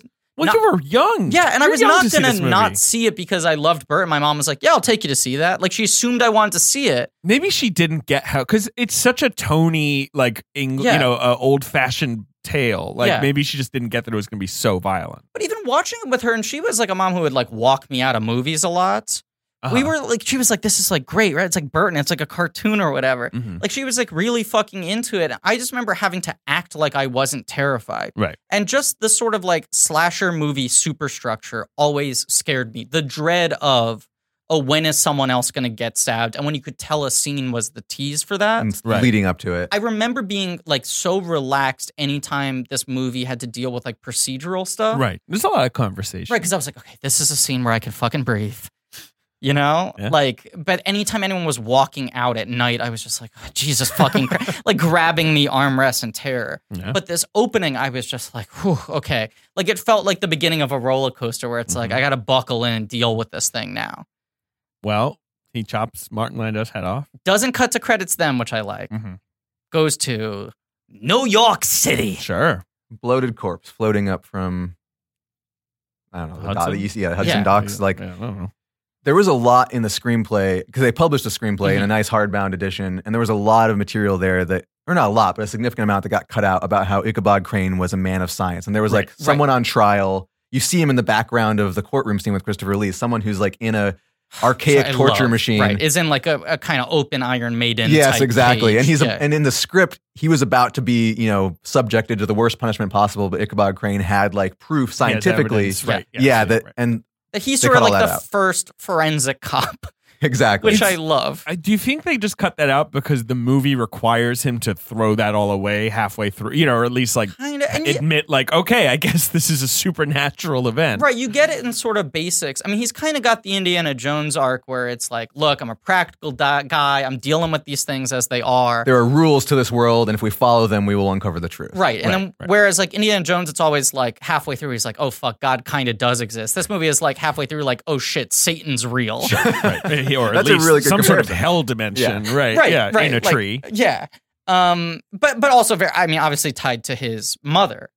You know, this whole notion of like the idea of persecuting witchcraft or anything that can't be explained or understood. I like this whole notion. I mean, I remember at the time that was like a thing that people complained about where they were like, they've ruined Ichabod Crane and turned him into like a classic Hollywood movie hero. How was Ichabod Crane so beloved that you could ruin him? Yeah, and also cares it's about like the other bit Ichabod was just Crane? like he's a coward and a school teacher who Right. just tries to survive, you know? He I didn't have much loved- agency. I loved the animated short. Yeah. I guess they probably aired it on television around Halloween, maybe. I don't know how. I saw it I frequently. saw it. They would play it a lot on TV, and Yeah. it was originally one of those half movies Yes. where like Disney didn't have a full feature in the can, so they combined that with Mr. Toad. Right. And that would get re-released. It would get released on its own separate VHS. It would get aired on TV. And it's great and beloved, but I had no allegiance to the story so much He's that like I was a like, goofus character, which is like kind of the fun of it. Right. But you can't really form a movie around that guy and have him like drive the cart, you know? unless Johnny Depp had gotten his makeup, maybe. Right. But it's not a nice balance because he still plays him as a big old fraidy cat. Yeah, kind of a weirdo. But he's got a task he's got to do more than just live through this. And I like that he's still figuring it out. Like, he doesn't know exactly what he's doing, but he knows that he's like right on the precipice of grasping something greater scientifically. And he's like, he's determined to stick to his guns and follow that up until he finds out that hell exists. Yeah, and I think they don't overplay. Halfway in, right? It's like, I guess this is a portal to another dimension. Right. So, okay, all right. Science okay, that's out got to the be window. it. Yeah, right. And they don't overplay the like something Picasso bit of like, ha ha ha, he knew the thing was going to be big before everyone else. No, because he's a weirdo. He's like a weird freak. And they also don't make him super powered where he's like dusting for fingerprints. He's not like Dexter and, like, going in there and looking at blood spatter and thinking, oh, well, the head was cut off 30 yards from here and not where you thought it was. His devices aren't necessarily super effective. I like every time he tries to do something, he makes a fucking mess of the place. Right. The blood spatter on his like eyeglasses always. The blood spatter in this movie is so good. The blood it's so in this artful. movie is fantastic. But sometimes it's like the little misting. Yeah. Sometimes it's streaks. Sometimes it's like the whole face cover. But he arrives. Yeah. The old English people are all like, you got your character actors are all in a room, and they're like, there's a headless horseman. He's chopping people's heads off. Right. And he's a demon from hell. And then he goes to the first crime scene. He's like, seems to be some kind of like a horseman. Right. Collects the heads. All right, let me try to detect swings motive a sword. Here. Like he doesn't have any. The only thing he gets is that the blade cauterizes, that it's hot. Right. Which is cool, and that's when they say "Devil's super fire." fucking rad. Yeah. But I do think it's subtle. But I just like that he doesn't go in there and he's like, "Oh, the headless horseman must live over there because of the my goggles knows this." It's subtle, but there's a weird kind of unbalancing effect to the fact that the credits come after he's sent to Sleepy Hollow rather than after the Landau cold open. Because that feels like a classic movie move of like cold open with characters you're not going to see again. Then go to credits, and then we're in the real story. I bet that the Landau thing wasn't in the script originally, and and then hence Conrad Hull having to shoot it because they went back and were like, we need to start this movie off with something scary related to the plot, as opposed to this discovery of a corpse and a courtroom scene. Right, because otherwise you don't get the horseman for like 30 minutes. And the other problem is like the mystery hinges on these dead bodies that are dead. Yes, where they're like, oh, and the widow. It turns out the widow is pregnant. And you're like, I don't know who these people so many, are. Right. And they don't have heads. They've already been decapitated by the time they get there. They and don't they're even always have a talking face. about them. It helps to have like an Academy Award winning, beloved legend like get decapitated on screen. Re-teaming with Tim Burton, who has won him that Academy Award. Where you're just like, okay, so that's a person. I get like people are dying. But like so much of what they uncover, and they do also have the problem of the two Dutch families with similar names, where they're like, it turns out, she was trying to get a one over on the other Dutch family, and you're like, oh, who? And then you remember like, oh, the dead people who we never see, right? And Landau, I guess that's them. I do like how much this movie is about like sort of like family wealth and like family trees and real estate and like old America. Yeah, these English people. Those who are are just things like that mattered at that point. This is my town, and I'm the notary, and that guy is the blah, right? Like everyone's got their fancy positions. But it does. But it's like a town of 20 people. Yes, and more so than like because watching this movie, I'm sure I wasn't alone in this. I kept on sort of like comparing this in my mind to the Guy Ritchie Sherlock Holmes movies, and I feel like this movie has more of a central mystery to be solved than the Guy Ritchie movies, where it's kind of like he's so smart that he's able to punch people. Well, isn't it right? Well, isn't the Guy Ritchie the movie smartest puncher in the world? He's so smart, and so yeah. Well, for one, Guy Ritchie never saw a like premise where he wasn't like, there are like English working class people in here. Let's just dig until we find them. Right? That's what he wants. He wants to get to the streets. Right, brown teeth. But also, isn't the premise of Sherlock Holmes is like magic doesn't exist. The movie is like it sure seems like it does, and then at the end it turns out it doesn't, and Sherlock Holmes is like, I was right. Correct. Right. Yeah, whereas this is the opposite. Right, which is more interesting to watch as a character arc. Yeah, and also, this is a horror movie. Yeah. Like, it's got to exist. And he's not smarter than the audience. Right, like, the set pieces in this movie, save for the two sort of sword fights, are deaths. Yeah, like cool they're deaths. gory deaths. This movie doesn't add in like a bunch of superfluous chases or fight scenes or any of that. No. I wonder, once the heads start rolling, how frequently they are, like compared to Kevin Yeager's original 10-minute, every 10-minute vision. Yeah, there's a lot of them. There's at least like 7 beheadings. I'd say there's one every 15 minutes. I mean, I just remember very viscerally, like as a child sitting in the theater being like, fuck, another one's going to come up. Like I never felt super relaxed, and it did feel like the roller coaster thing of like, oh, there's another loop. Like how many, this has to be ending soon, you know? Like I loved living in the movie, but I was like, let him just fucking fix this, solve the case. Well, no. So he chops off.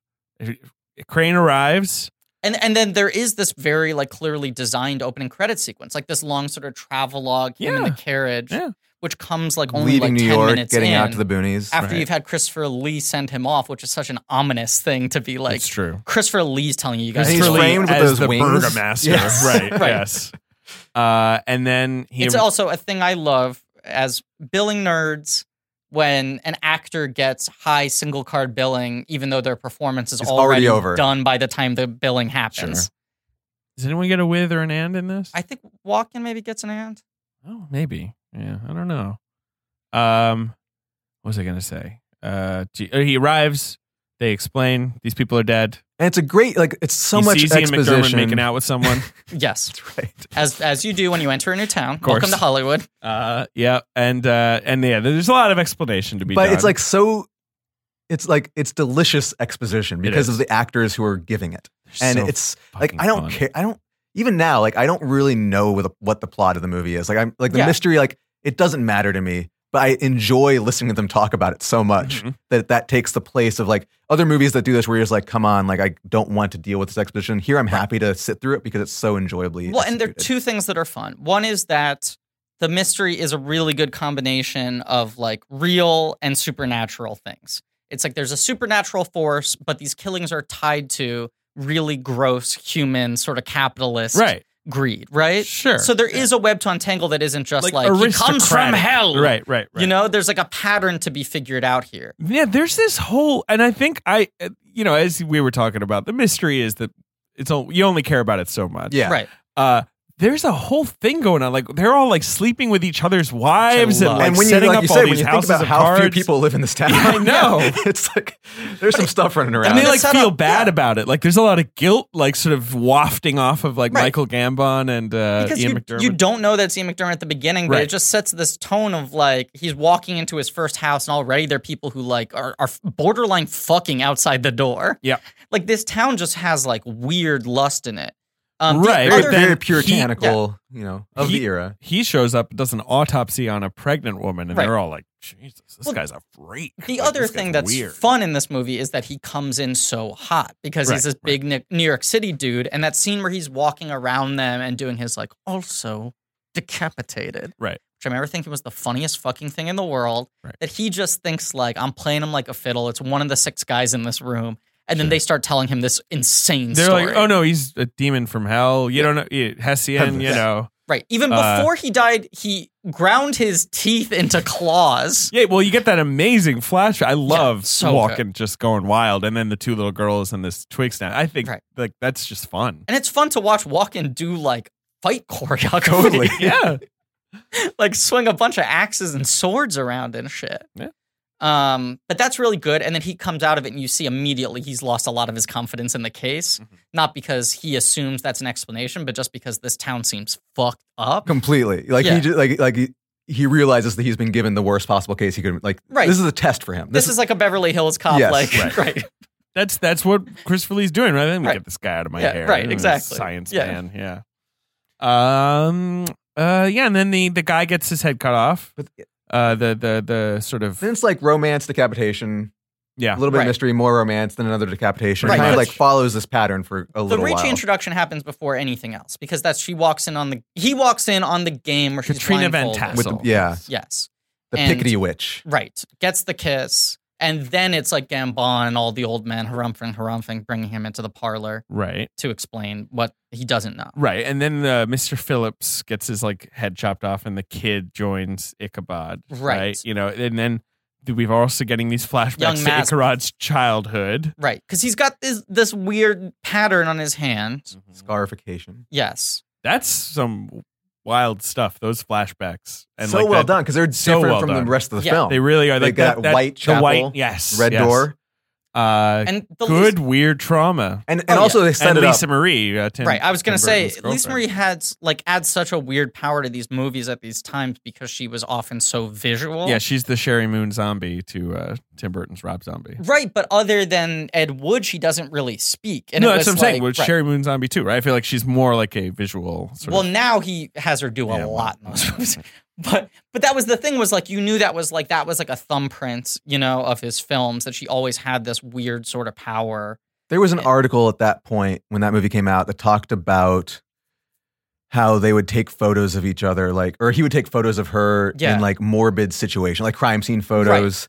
And then there's this amazing photograph of him, which I have on my phone, I think. And like Sally is designed after her. Yeah. Where he's administering the blood to her in the Iron Maiden. Yeah. Where he's putting it on himself. Just to me at that age, at 19 or 18, when I saw this movie, that was the most romantic. That was like the romantic idea. It just seemed like, God, this is so cool. They found each other completely, and I just was like, that's what I want. I want to find my true love and douse her in blood. And there's something to the fact that she was just like an element of the tapestry of the Burton thing. Sure. That like she only kind of like existed as like part of like their collaboration, as opposed to someone like Helena Bonham Carter, where it's like, oh, right now she's in all his movies now, you know? Yeah, well, that she's going to take that position, but this sort of, we're like Suicide Girls a thing at this point. Is that all out of the Burton aesthetic? I'd say that kind of, a little later, or at least I found out about it a little bit later. I feel like that's like 2001. Ben, were you into this, this sort of like kitschy, slightly burlesque kind of horror goth stuff? Like, I don't know. I feel like you need to be consulted on this. I mean, was this like, did you hate this, or was this on your radar? No, this is on my radar. Okay, right. I don't think what are the girls called again? Well, the Suicide Girls, 2001. Girl. So yeah, right I think that's a little early. This was a movie for my kind of kid in high school, right? Which was like a druggy kid. Right. It seemed dark. Lived in an old shack down by the river. Yeah. Knew how to fire a bolt action rifle. Collection of knives. Out of the furnace. I'm just doing, Yeah. Yes, right. Of course. Yeah. Of course. But yeah, it was cool. But you didn't see it. No, I did. Oh, you did? I saw it because you said you were rewatching it. I thought you were seeing it for the first time. No, you did see it. Yeah, I did see it. Okay. I just felt like I wanted it to be just kind of more like gothic and less procedural. Mm-hmm. I mean, that's what I remember at the going time. away from. You wanted like time. Full horror. Yep. Yeah. Not even necessarily full horror, but just I don't know, because I remember reading the Irving story too, and I think I wanted it to feel more like an old timey. There's a purity to that, right? It's so simple, yep. and it's just a headless horseman who wants to cut off heads. There's nothing. It's like who lives in that town, and if you cross the bridge, you're free. Like it's so simple, but the movie had to be 2 hours. So sure, not even. It's an hour 40. It's kind of nice how tight the film is, relatively. Yeah.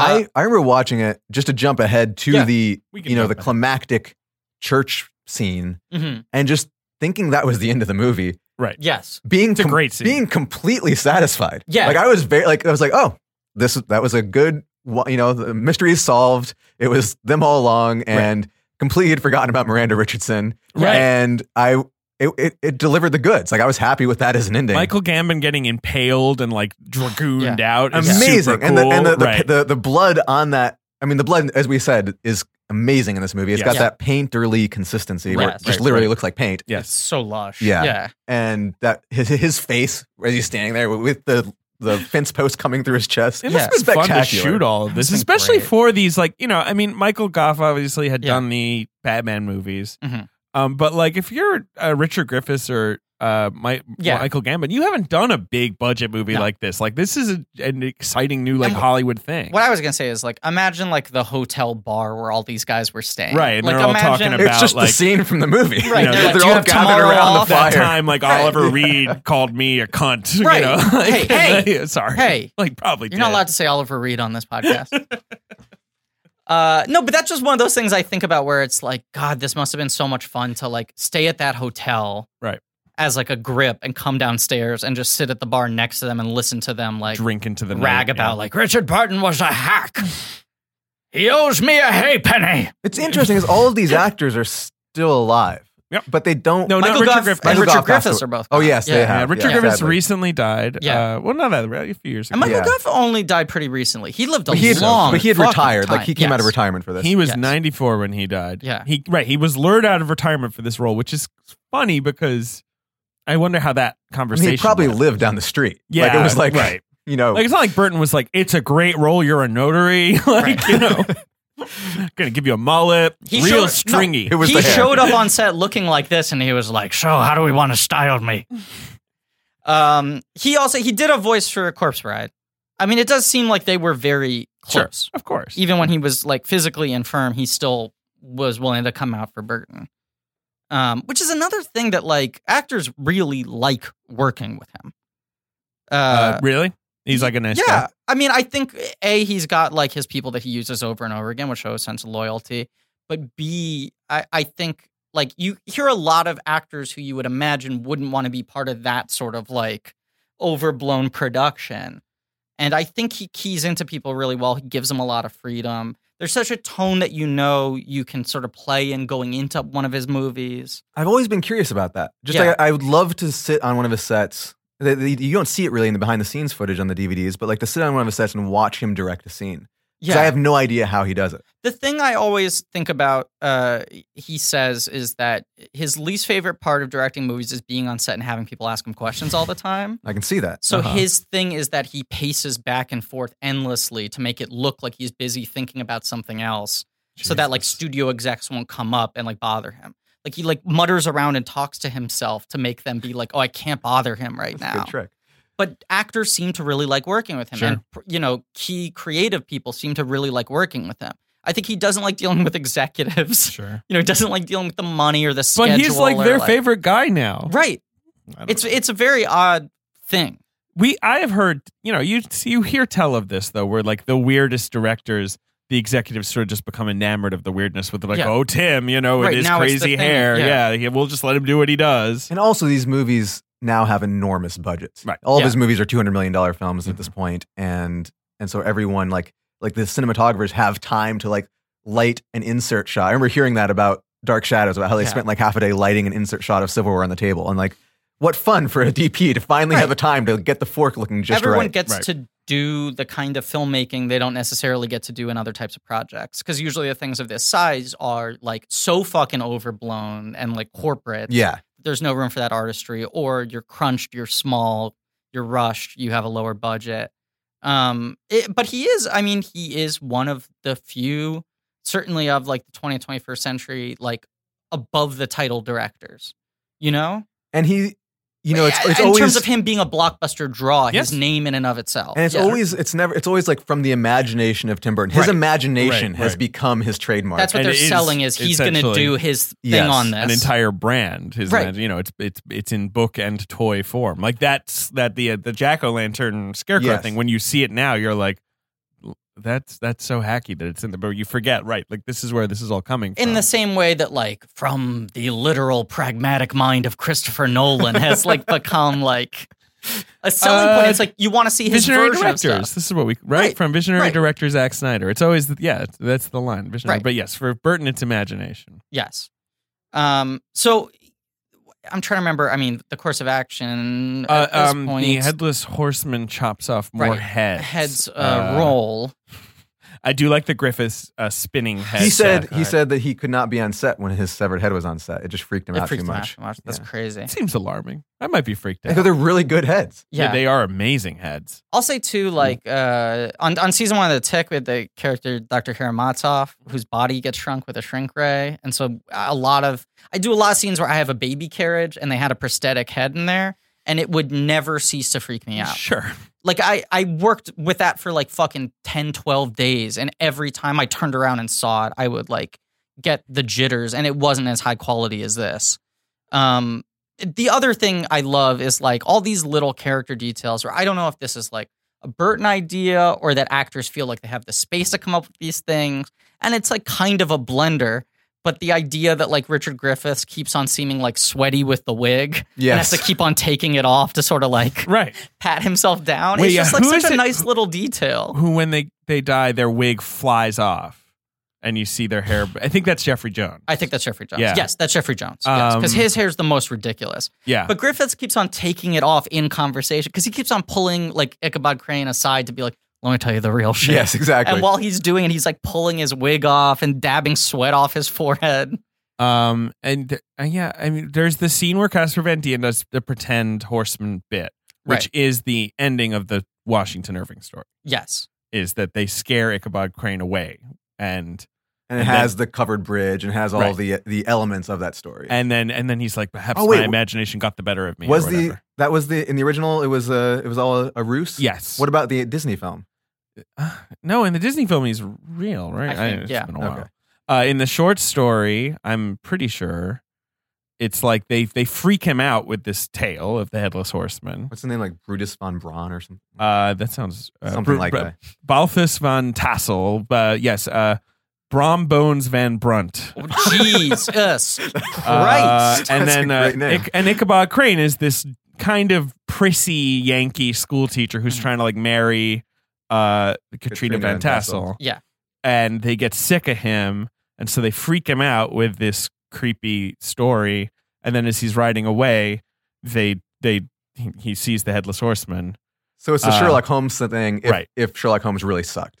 Yeah, right. And then Katrina marries the Casper Van Dien character, and the story implies that the ghost was really just Casper Van Dien.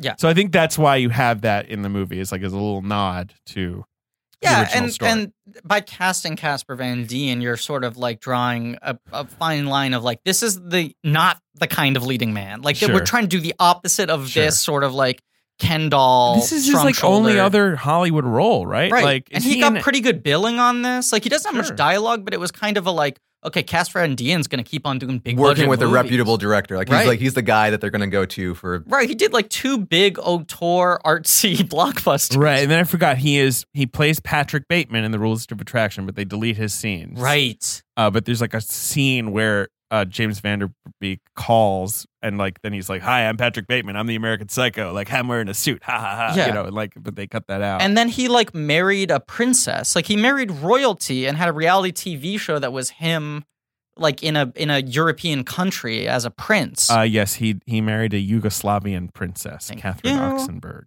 I saw him at a Lincoln Center screening of RoboCop. Verhoeven was doing the 2. With like introduction Q&As in between. And Van Dien was there and looked so fucking hot. He's like 50 now. Yeah, and I was just like, who the fuck is this handsome guy? He had a beard. He had like a crushed velvet suit. Sure. And I was like, Jesus Christ. I bet he looks great with a beard. Yeah, he looked unbelievable. Put him in a movie. Yeah. Get him in a movie. Yeah. The gauntlet's been thrown. Yeah, exactly. Making some calls. Yeah, bring back Van Dien. Yeah. Van Dien. So, I don't know, whatever.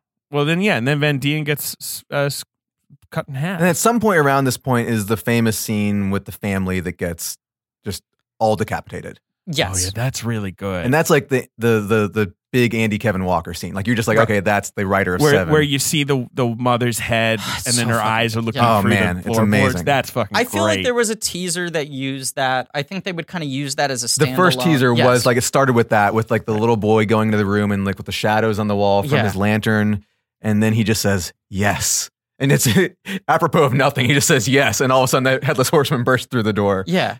Which this was like a big deal trailer. And one of the first times that like a studio like brought a trailer to Comic-Con and was like playing it on a loop and putting up posters and shit like months before it came out. Like their push works. Like this movie being a hit does not seem like a foregone conclusion. No, like, and I Heads think Will Roll felt like one of those like size does matter. Like everyone was fucking quoting how clever that was. Yeah.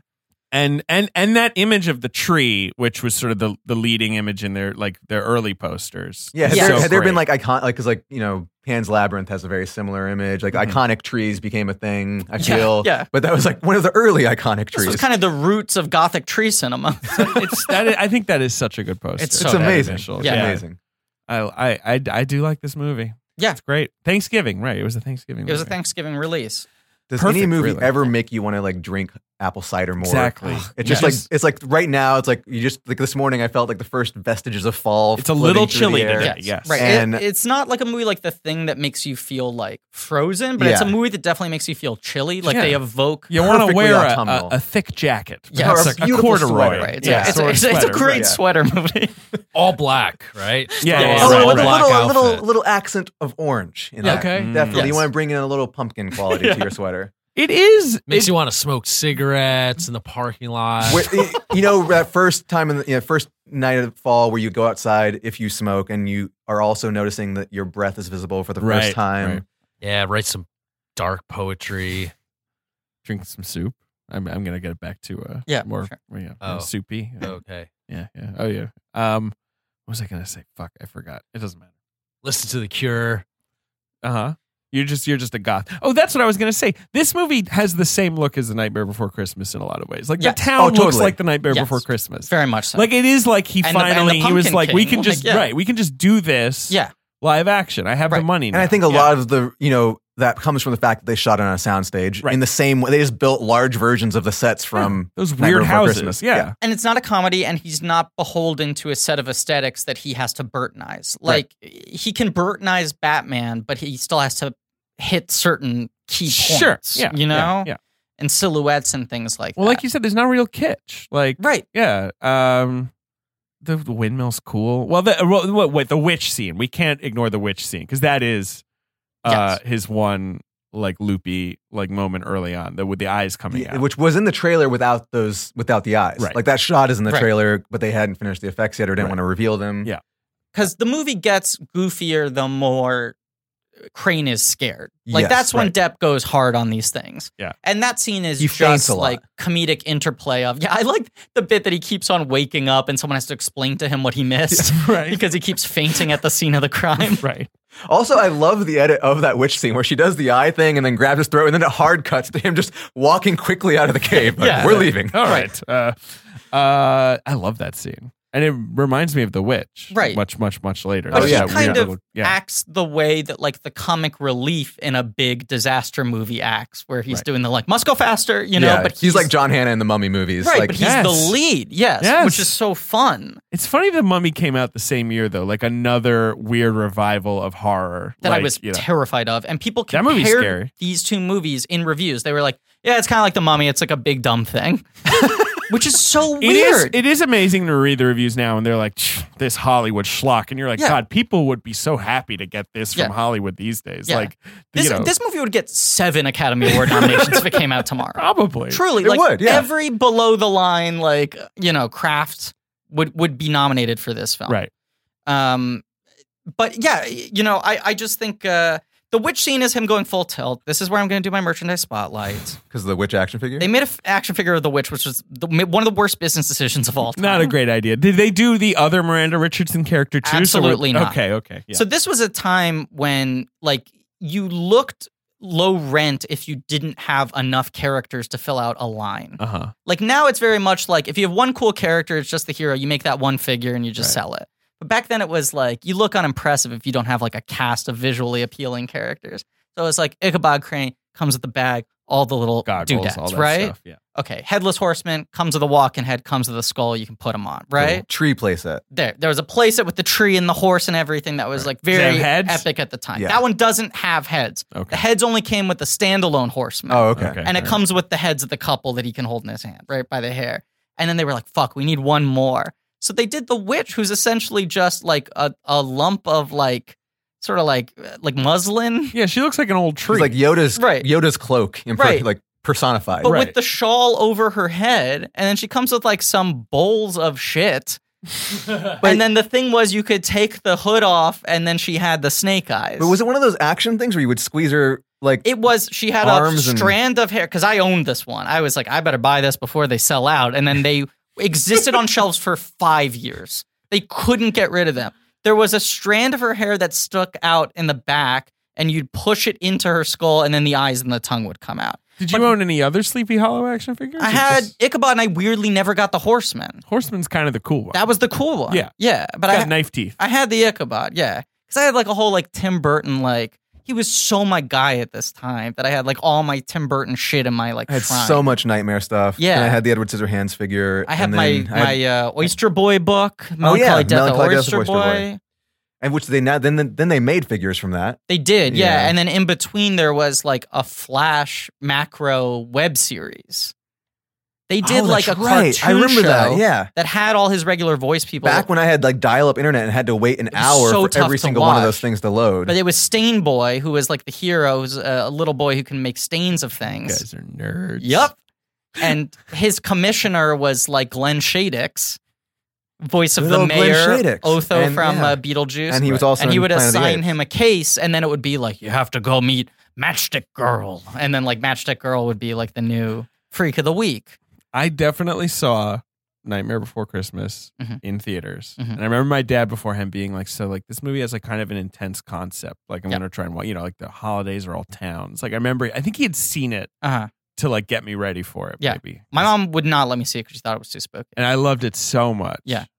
I was freaked out by the boogeyman being worms. Prior to discovering Tim Burton, I was just all about Lucas, Spielberg, and Universal Monsters, I think. Okay. So I had those, and I didn't even really seen the Universal Monsters movies. They were like these old library books I'd get that just like had the stills. Yeah, exactly. So I had all of those kinds of books. Yeah. And so all of a sudden one day my mom shows me this Newsweek article about Tim Burton around the time Batman comes out, or maybe after Batman. I can't remember what, in that era. Yeah. Right after he'd hit it really big.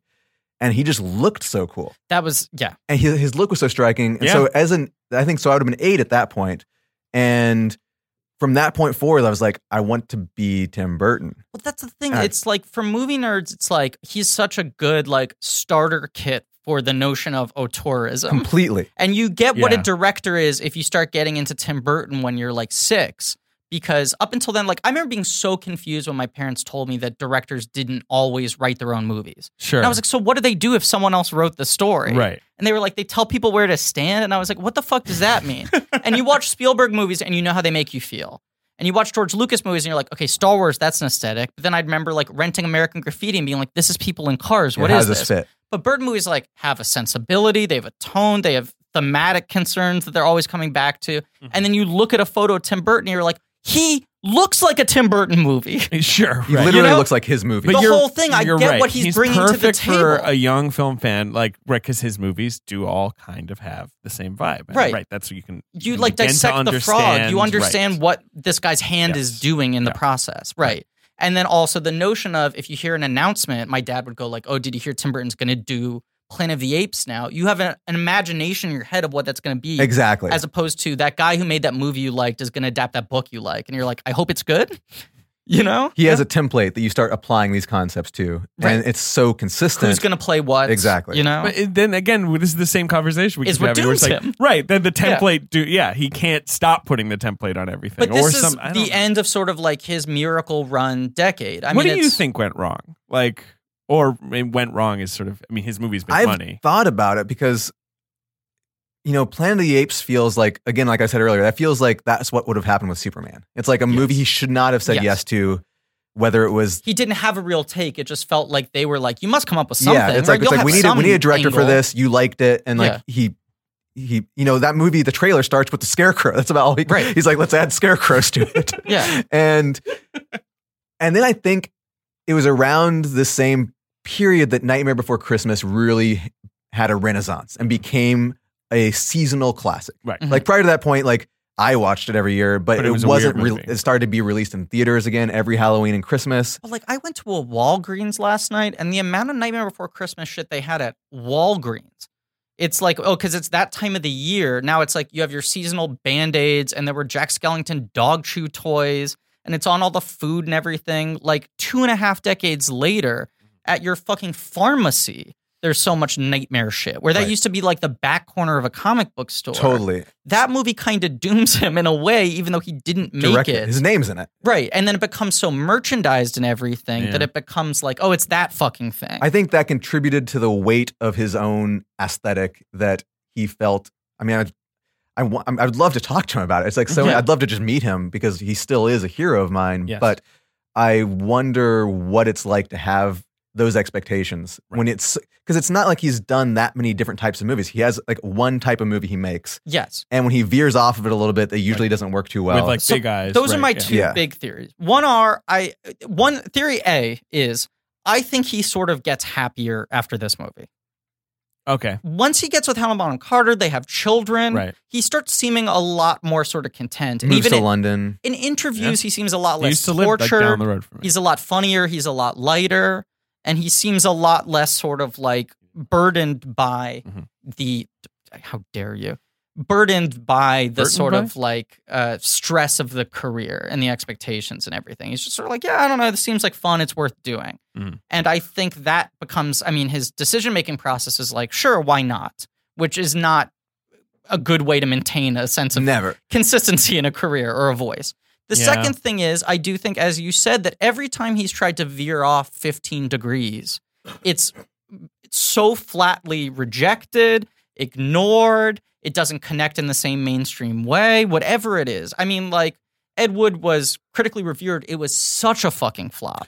Right, but that's earlier. But that movie's a masterpiece. The other interesting thing is But even Sweeney Todd, like, I think his career would have gone in a different direction if Sweeney Todd had been more well-received. I think he would have maybe evolved a little more. And I don't think it's surprising that after Sweeney Todd, he's like, fuck it, Alice in Wonderland. You know, let me do the thing I know I can get money to do. Sure. They'll give me the toy box. I can do whatever. But wasn't Sweeney Todd pretty well received? Yeah, it was well received and made money. I mean, it was. It was also, and it got Oscar nominations. It was also that was a passion project that he'd been wanting to make for decades at that point. So he just was like, he'd been ready to make that movie for so long. He was creatively spent after that. But the interesting thing is, like, aside from that, I mean, really, since Nightmare Before Christmas, and then you could kind of say with Corpse Bride and Frankenweenie, he's only like processed other people's properties. Correct. He takes other properties and puts them through the Burton filter. He becomes a cover band. Exactly. Right. Yeah, Dark Shadows. And he has not made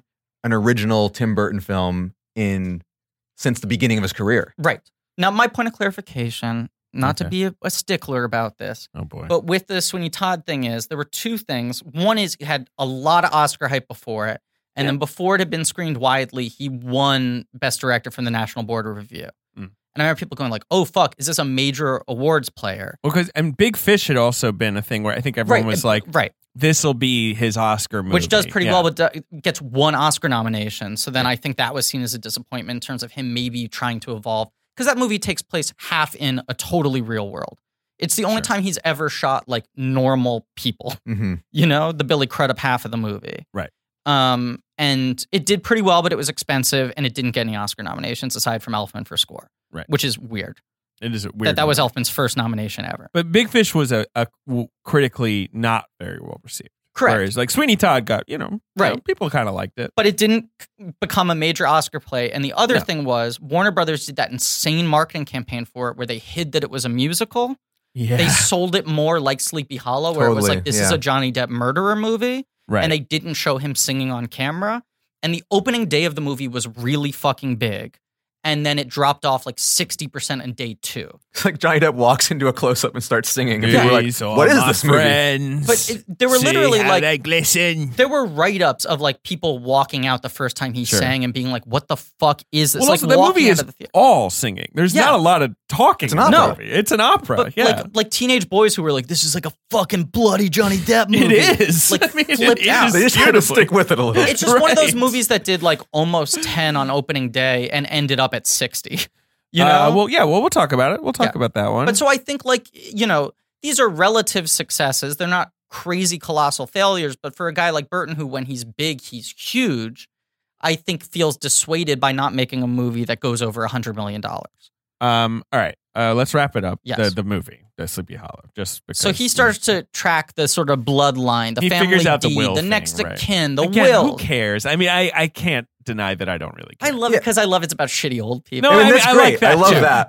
But In theory, as an abstract, Right. I don't really know how it all intersects. Exactly, the details, because I think when he looks at the family tree and he's like, aha, and I'm like, who is who again? All you need to know is that he gets it. I know. And I like that the movie know. doesn't bog us down with too much explaining. And then you've got the the final twist post church that it's all been Miranda Richardson, who has been kind of underused up to this point. right. Oddly using an American accent. Every I know. time I watch, I'm like, why I know didn't they're she do English. Like these are people. These people just they're still English. Like Yeah. America's very new. And this was the end of her big decade. that? Yeah, completely. I was Yes. like, because like when she showed up in Stronger, I was like, where has she been? Where the fuck has she been? Because she's always so good, and she was like running the table in the 90s. It's true. And in the 2000s, she gets really quiet.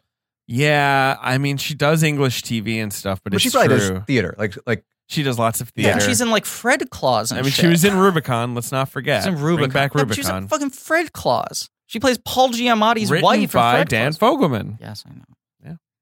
Dan Fogelman's been on a tear today online. It's been crazy. Really?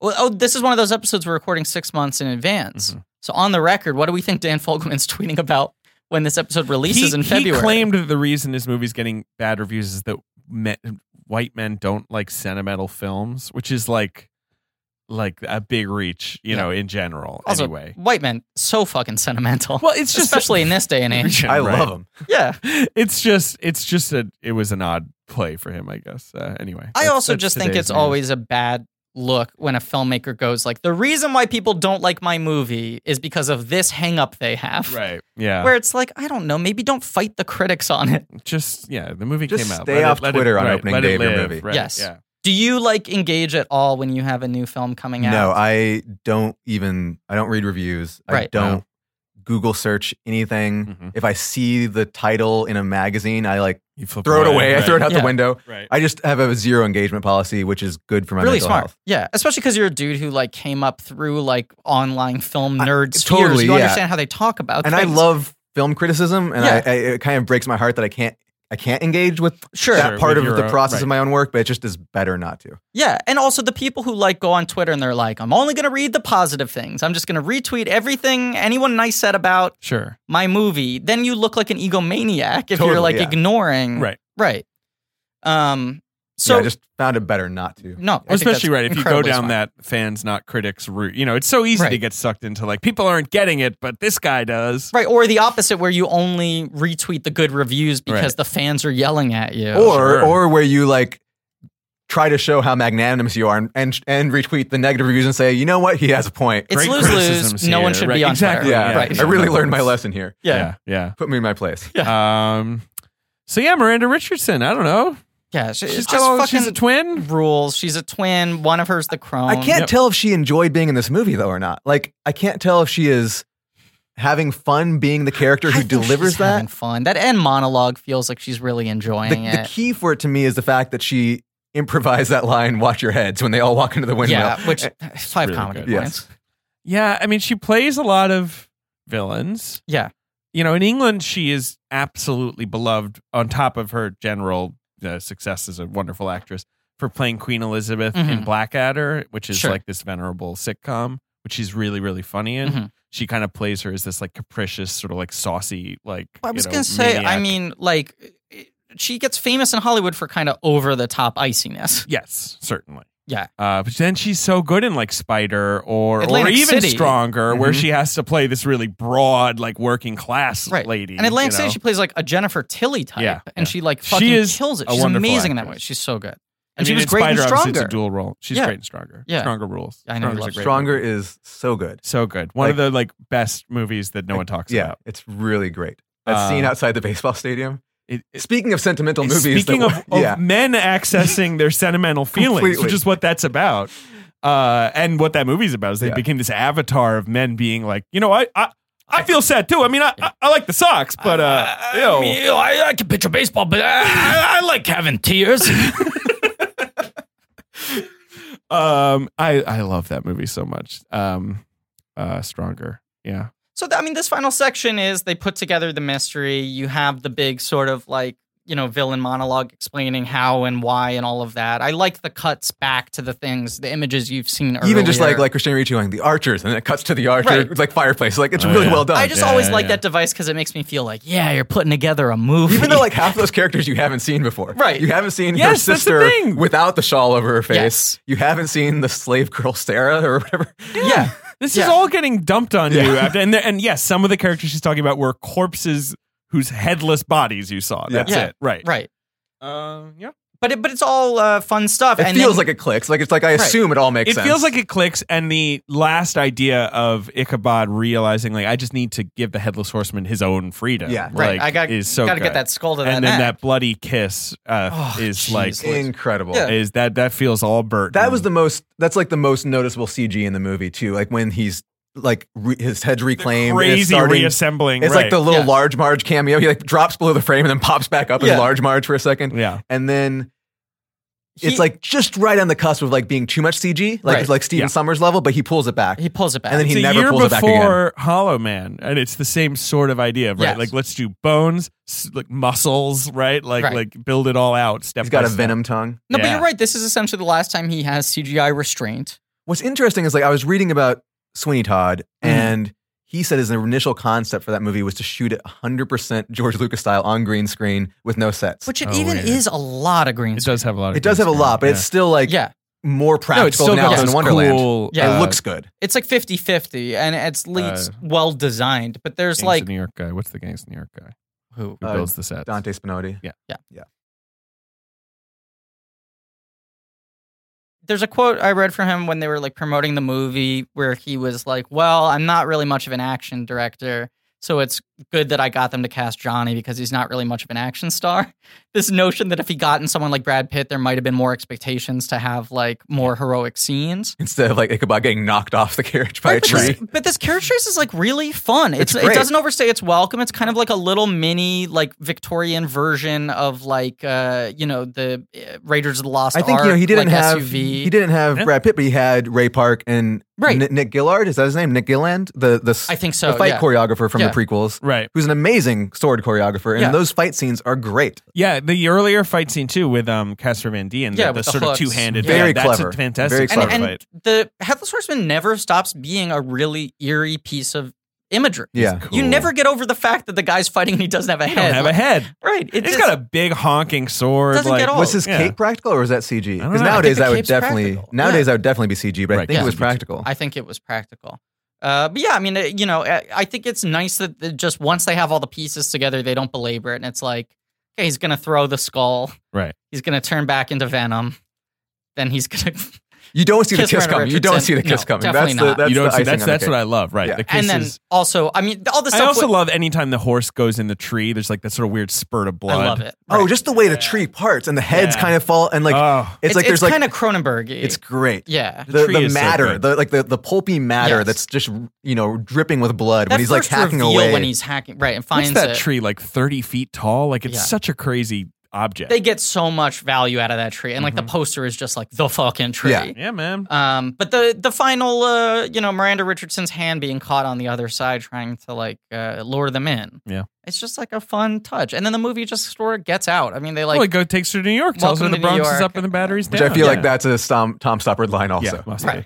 Right. Funny. It's kind of an odd ending because you're like, so what? Now they just solve crimes in the winter? Sure. What is? It's got that beautiful snowfall. And in fact, for me watching that, I was like, oh, the movie got my one other favorite thing, which is winter. Yes. It's got They got a beautiful little bit in it. snowfall. It's a great in there. fall movie, and Yeah. then it's like after fall, what comes? Winter. Right. There you go. Yeah. But it feels like if this movie was made 6 years later, it would have ended with someone rushing up to him and being like, Mr. Crane, have you seen the headlines? And then there would have been an Evanescence song during the credits. Right, and it would have been like Santa Claus sneaking through chimneys, whatever case he has to crack now.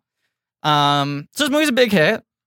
Yeah, let's talk about the box office. This movie made $101 million at the domestic box office, which is 183 adjusted. Was it October 19th? Was that November 19th? Thanksgiving weekend. It was that late. It was Yes. that late. I know. You would Wow. think this would be a Halloween movie. Well, at least I got the number right. And it opened up against the other big blockbuster of the fall. Like people thought, like, are they going to cannibalize each other? Because you can't release two big movies the same weekend. They both make about the same amount of money, which is like the number one makes 35. This made 30. World is not enough. The world is not enough. People were surprised they got that close because of Sleepy Hollow B&R and Bond being so beloved at the time. Yeah. I'm actually want to look at opening weekends. Like, was that a lot? That was more than GoldenEye or Tomorrow Never Yeah, Dies. the So it biggest was like a perfectly good progression for the Brosnan Bonds. Mm-hmm.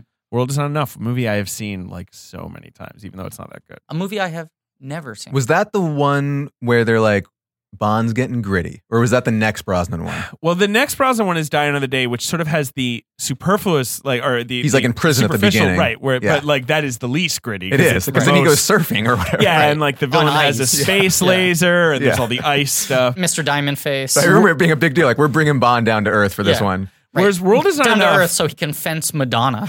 The World is not enough. Like, because Tomorrow Never Dies have been criticized for being too product placement-y Right. and like not having a solid villain or whatever. Right. So and this, also like, Christmas comes early. No, that's The World is not enough. That's what I'm saying. Yeah. Okay. No, but like this one is more of just like it's James Bond. He's gonna go to various countries. Yeah. There's the villain is Robert Carlyle, like a big actor. It's like nuts and bolts, James Yeah, Bond. it's just like this is a James Bond movie. Yeah. There's nothing too fancy about this Yeah. movie. And Christmas comes early. And then you got Denise Richards and Sophie Marceau and a little bit more M. Judi Dench has like stuff to do in that movie. Yeah. She gets like captured. And that's the first Cleese one, right? It's the first Cleese one. And they did not intend for Q to die so fast, Right. but the actor died. Right. So it's also like the John Cleese is Because then they were like, Q let's in get Die John Another Cleese Day. here as insurance policy so we right. can get people used to him Right, before. Right. What was his name? Desmond Davies? R. Desmond something. Oh, Desmond Llewellyn. Yeah, of Desmond course. Llewellyn, If you're in yeah. Britain, he's like one of the 20 most famous people of all time. They're just like, of course, Desmond Llewellyn. It's like the Legend. Selena Gomez of the UK. He's so fucking famous. And when he died, like it was like a day of mourning. Like, Yeah. Q died. Because he was the only one who's in all the Bonds. Right. Like Right. pretty much. People left their briefcases at his gravesite. Sure. Oh, so I thought I had not looked at the box office. I was Yep. going to try to guess, but because I mistakenly remembered it being October, Mhm. I'm just going to. I No, have because no you idea. would think it's a Halloween release, but I was like, it's a Eight-Legged holiday Freaks is going to be in weekend. there. Three Kings was the week before, Right. but now I have no idea. Well, now I just want to look up the weekend you're thinking of to see. Because you're another box office junkie, right? I'm actually not. really? Okay. I've always been intrigued by it, and because from being a projectionist, like in the '90s, I usually have a pretty good idea, like from like '97 to 2004, Right, like which what movies had weekend, audiences. like when they opened. Oh, sure. But Yes. I don't really remember how well they performed. did. Yeah. My mom referred to it yesterday. She's been listening to the podcast more, which is something I'm not happy Are about. you serious? Yeah, but Hi, Mom. she's been listening to it a lot. Don't call her mom. That's my Hi, mother. Griffin's mom. Thank you, I forget her name. Mrs. Griffin's mom. Okay. But she said, "I love when you guys do The Office Mojo." Sure. And I said, "What?" And she went, "That game where you guess the numbers. You know, The Office Mojo." Yeah, The Office Mode. We just try to Make a capture that t-shirt. Steve The Carell Office magic, Mojo. you know? Right. That sounds like a Mad TV parody where they put Austin Powers in The Office. Number 3. Number 3. So World's Not Enough is number 1. Sleepy Hollow is number 2. Number 3 was number 1 the week before. It's an animated film, the first in a long franchise. First and long franchise, 1999.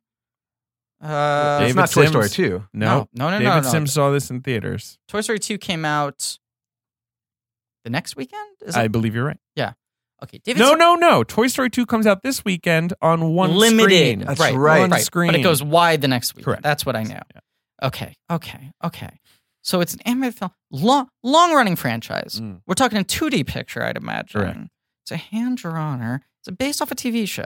Yeah. I know what it is. It is Pokemon the first movie. That's right. It's Pokemon the first movie. Mew versus Mew. Which I'm assuming, David, you were too old for Pokemon. I was too old for it. I had like siblings who were into it. I'm the oldest of 9, so I feel like I got all of those, things. Right. Well, none of my family ever really loved Pokemon that much, though. But they had a promotion for that movie opening weekend where they would give out the limited edition cards. oh yeah, Did you hoard a bunch of projection those? booth was just full of those. Right, because that must have been worth its weight in gold. Any promotional at that point in time. item they stored in the booth, so we just had all of those things. Yeah, like fucking flubber watches. Oh, and totally! things. I had Yeah. so much flubber stuff. Flubber, I remember, had so much shit. I had like these little pulled that changing one for a buttons reason, and- David. I had so much flubber stuff. Flubber had so much shit. I wasn't objecting to you bringing up Flubber. Why are you crying right now? I'm telling you. Number 4 is like, the kind of movie they don't make much anymore, like an old-fashioned R-rated, like kind of thriller. Like Flubber.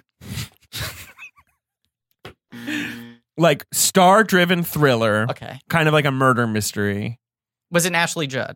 No, but It wasn't- in that zone, zone. it's a male lead, female as second lead, and the female actress is sort of like she's coming up. She's on the rise. Yeah, she's like going to be a star pretty much right now. Male stars older? No, like maybe a little older.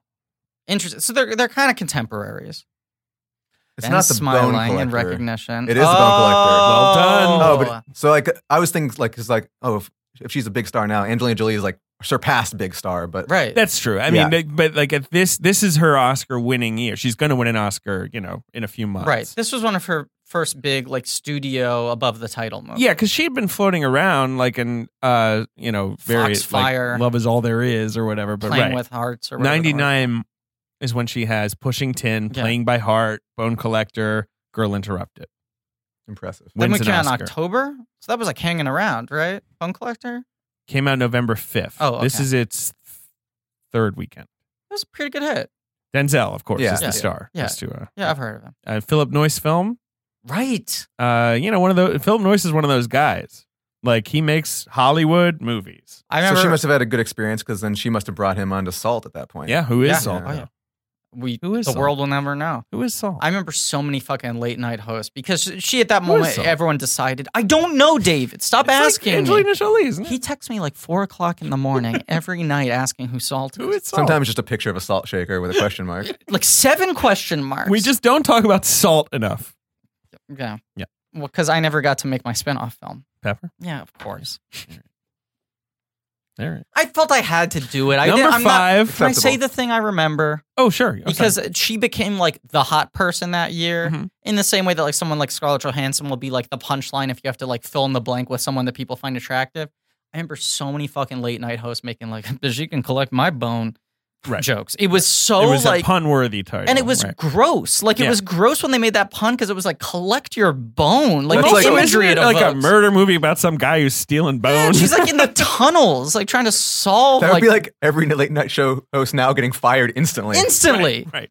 Also, like, I don't want to hear Leno invoke his hard penis. It's the last image I want in my head, you disgusting fucking denim wearing old man. He wasn't that old. By the the way, time. Jay Leno's our guest next week on Yeah, the Planet of the Apes episode. Number 5 is a movie I think we've talked about it, that I bet you really loved. I I bet you thought this movie was real Is it a clever. dumb baby movie? No. Yeah, I thought it was really clever. Yeah, As it's in a comedy way? Yeah, it's like a dark comedy. It's a dark. It's kind of twisted. Ben was like made like a disgusted like fucking face, like he was a bad boy. Okay, it's a 1999 dark comedy. Is a director who mostly does comedies. Yeah. And where was this in their arc? This is like them working with a bigger budget for the first time. For the first time, Kind of, to make a big budget comedy. Is this a star vehicle? It's got a lot of stars in it. Ensemble cast, Yeah, you say? yeah. Ensemble. Yeah. A twisted picture from 1999. An ensemble. I feel like we cast. talked about this movie. Is it gothic? Is it sort of like is it like a It's got violent? a fantasy element. It's violent, It's a violent but it's funny. fantasy element comedy that I probably ate up with a spoon. Probably. If you were allowed to see it, you It's may got not a have been. big. No, I probably Or at maybe you least saw it on watched video later. Video, and it It did. was very controversial. You definitely had strong opinions, and you would tell all your friends about how it changed, Right. How it really like. opened your eyes. It wasn't Fight Club. Oh wait, it's American Beauty. Nope. No. Both of those movies are hanging around, but no. Yeah. Because I don't know if you know this, but David Fincher movies are actually very funny if you know how to watch them.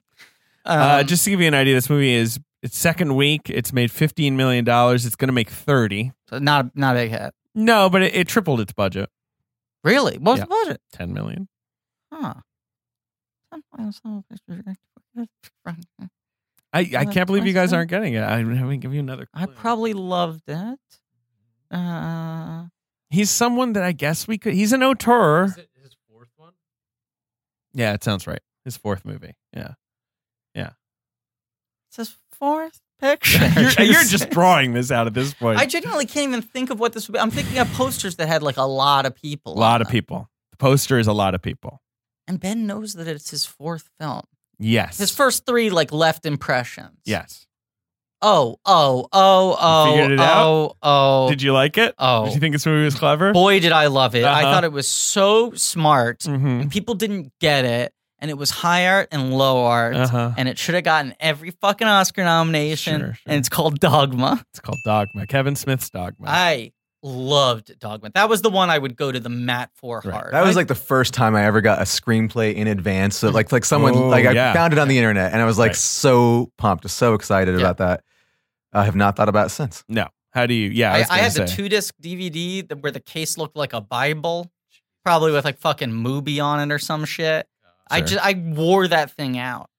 But right, like that poster, it's a lot of folks. A lot of folks. Get touched by an angel. That's the tag. And that movie had so much like. Wasn't the heat DVD around that it. Drew Struzan cover? I think. Yes, yeah. right. That was for the special edition. Yeah. But the notion that like these were cool posters, the ones that had the stained glass effect. Were and cool. the DVD one is cool. But those were the British posters.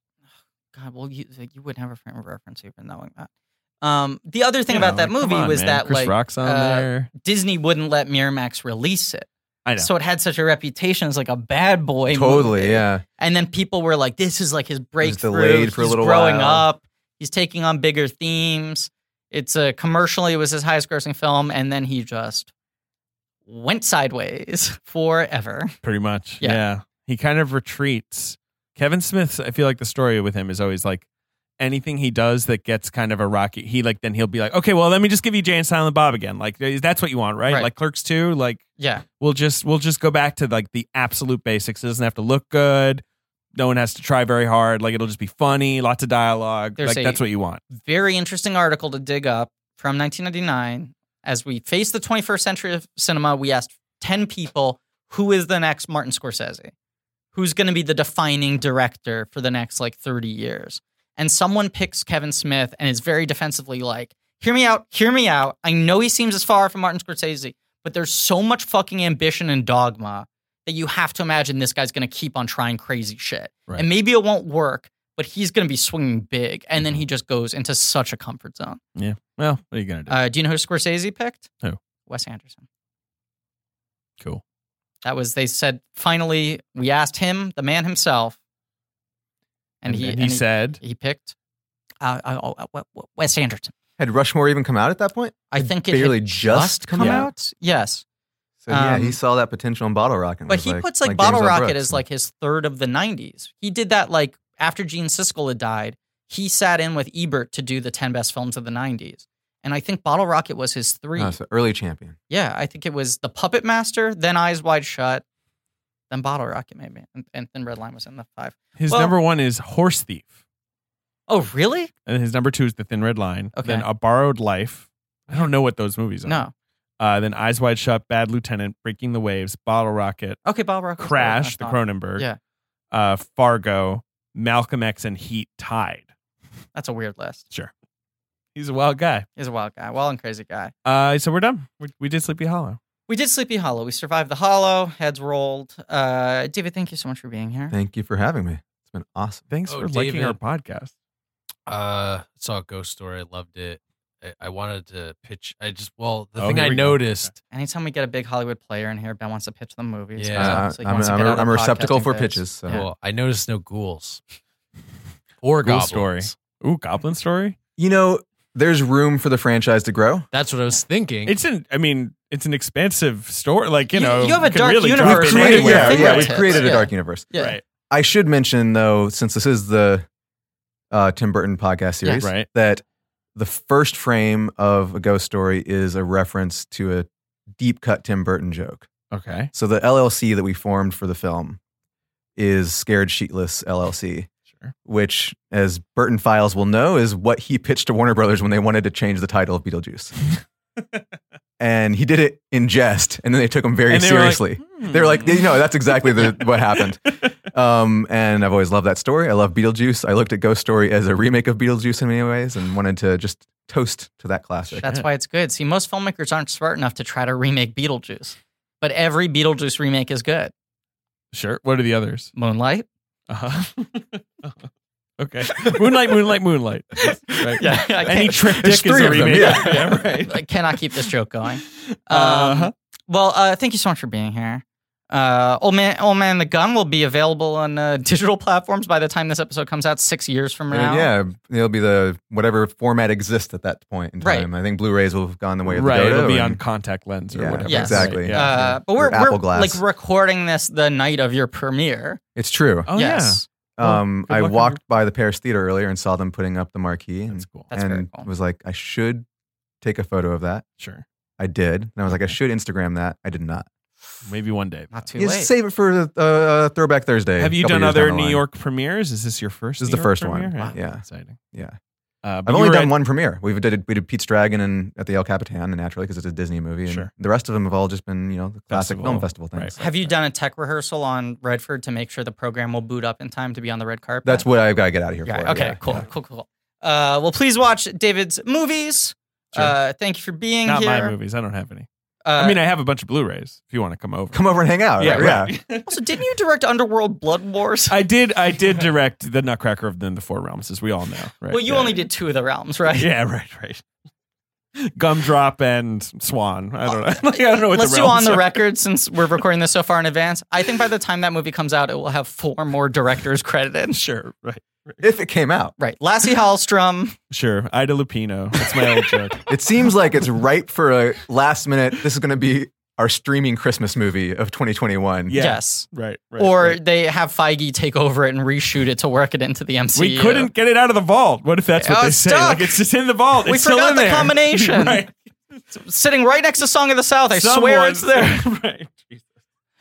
That movie looks bonkers. What if we do a miniseries and we only do 1 episode per realm? So we like go back to the Star Wars days. Where Yeah. Ben is saying, let's get out of here. He's Ben very is saying, angry. drag this on. No. Keep talking about it. Ben's Okay, taking all a right, piece all of taffy and he's pulling it as far and as wide as he can. Wow, Ben, you have a traffic light? Oh, green. I get it. I know. Yeah, You're we'll saying keep going. slow down. All right, we're done. We're done. That We're was done. just handed a death card. Thank you all for listening. Please remember to rate, review, subscribe. Go to blankiesatred.com for some real nerdy shit. Thanks to Andrew Gudo for our social media, Lane Montgomery for our theme song, Joe Bone and Pat Reynolds for our artwork. Sure. And as always, Check out our merch on TeePublic. check out our merch on TeePublic. should New drop that designs in. will be available by the time this comes out. Designs we probably haven't even designed yet. Sure. On the record. We're still imagining them. From the twisted mind of Griffin and David, our boutique label. And as always, Ben literally looks like he wants to murder me right now. Cut your head off.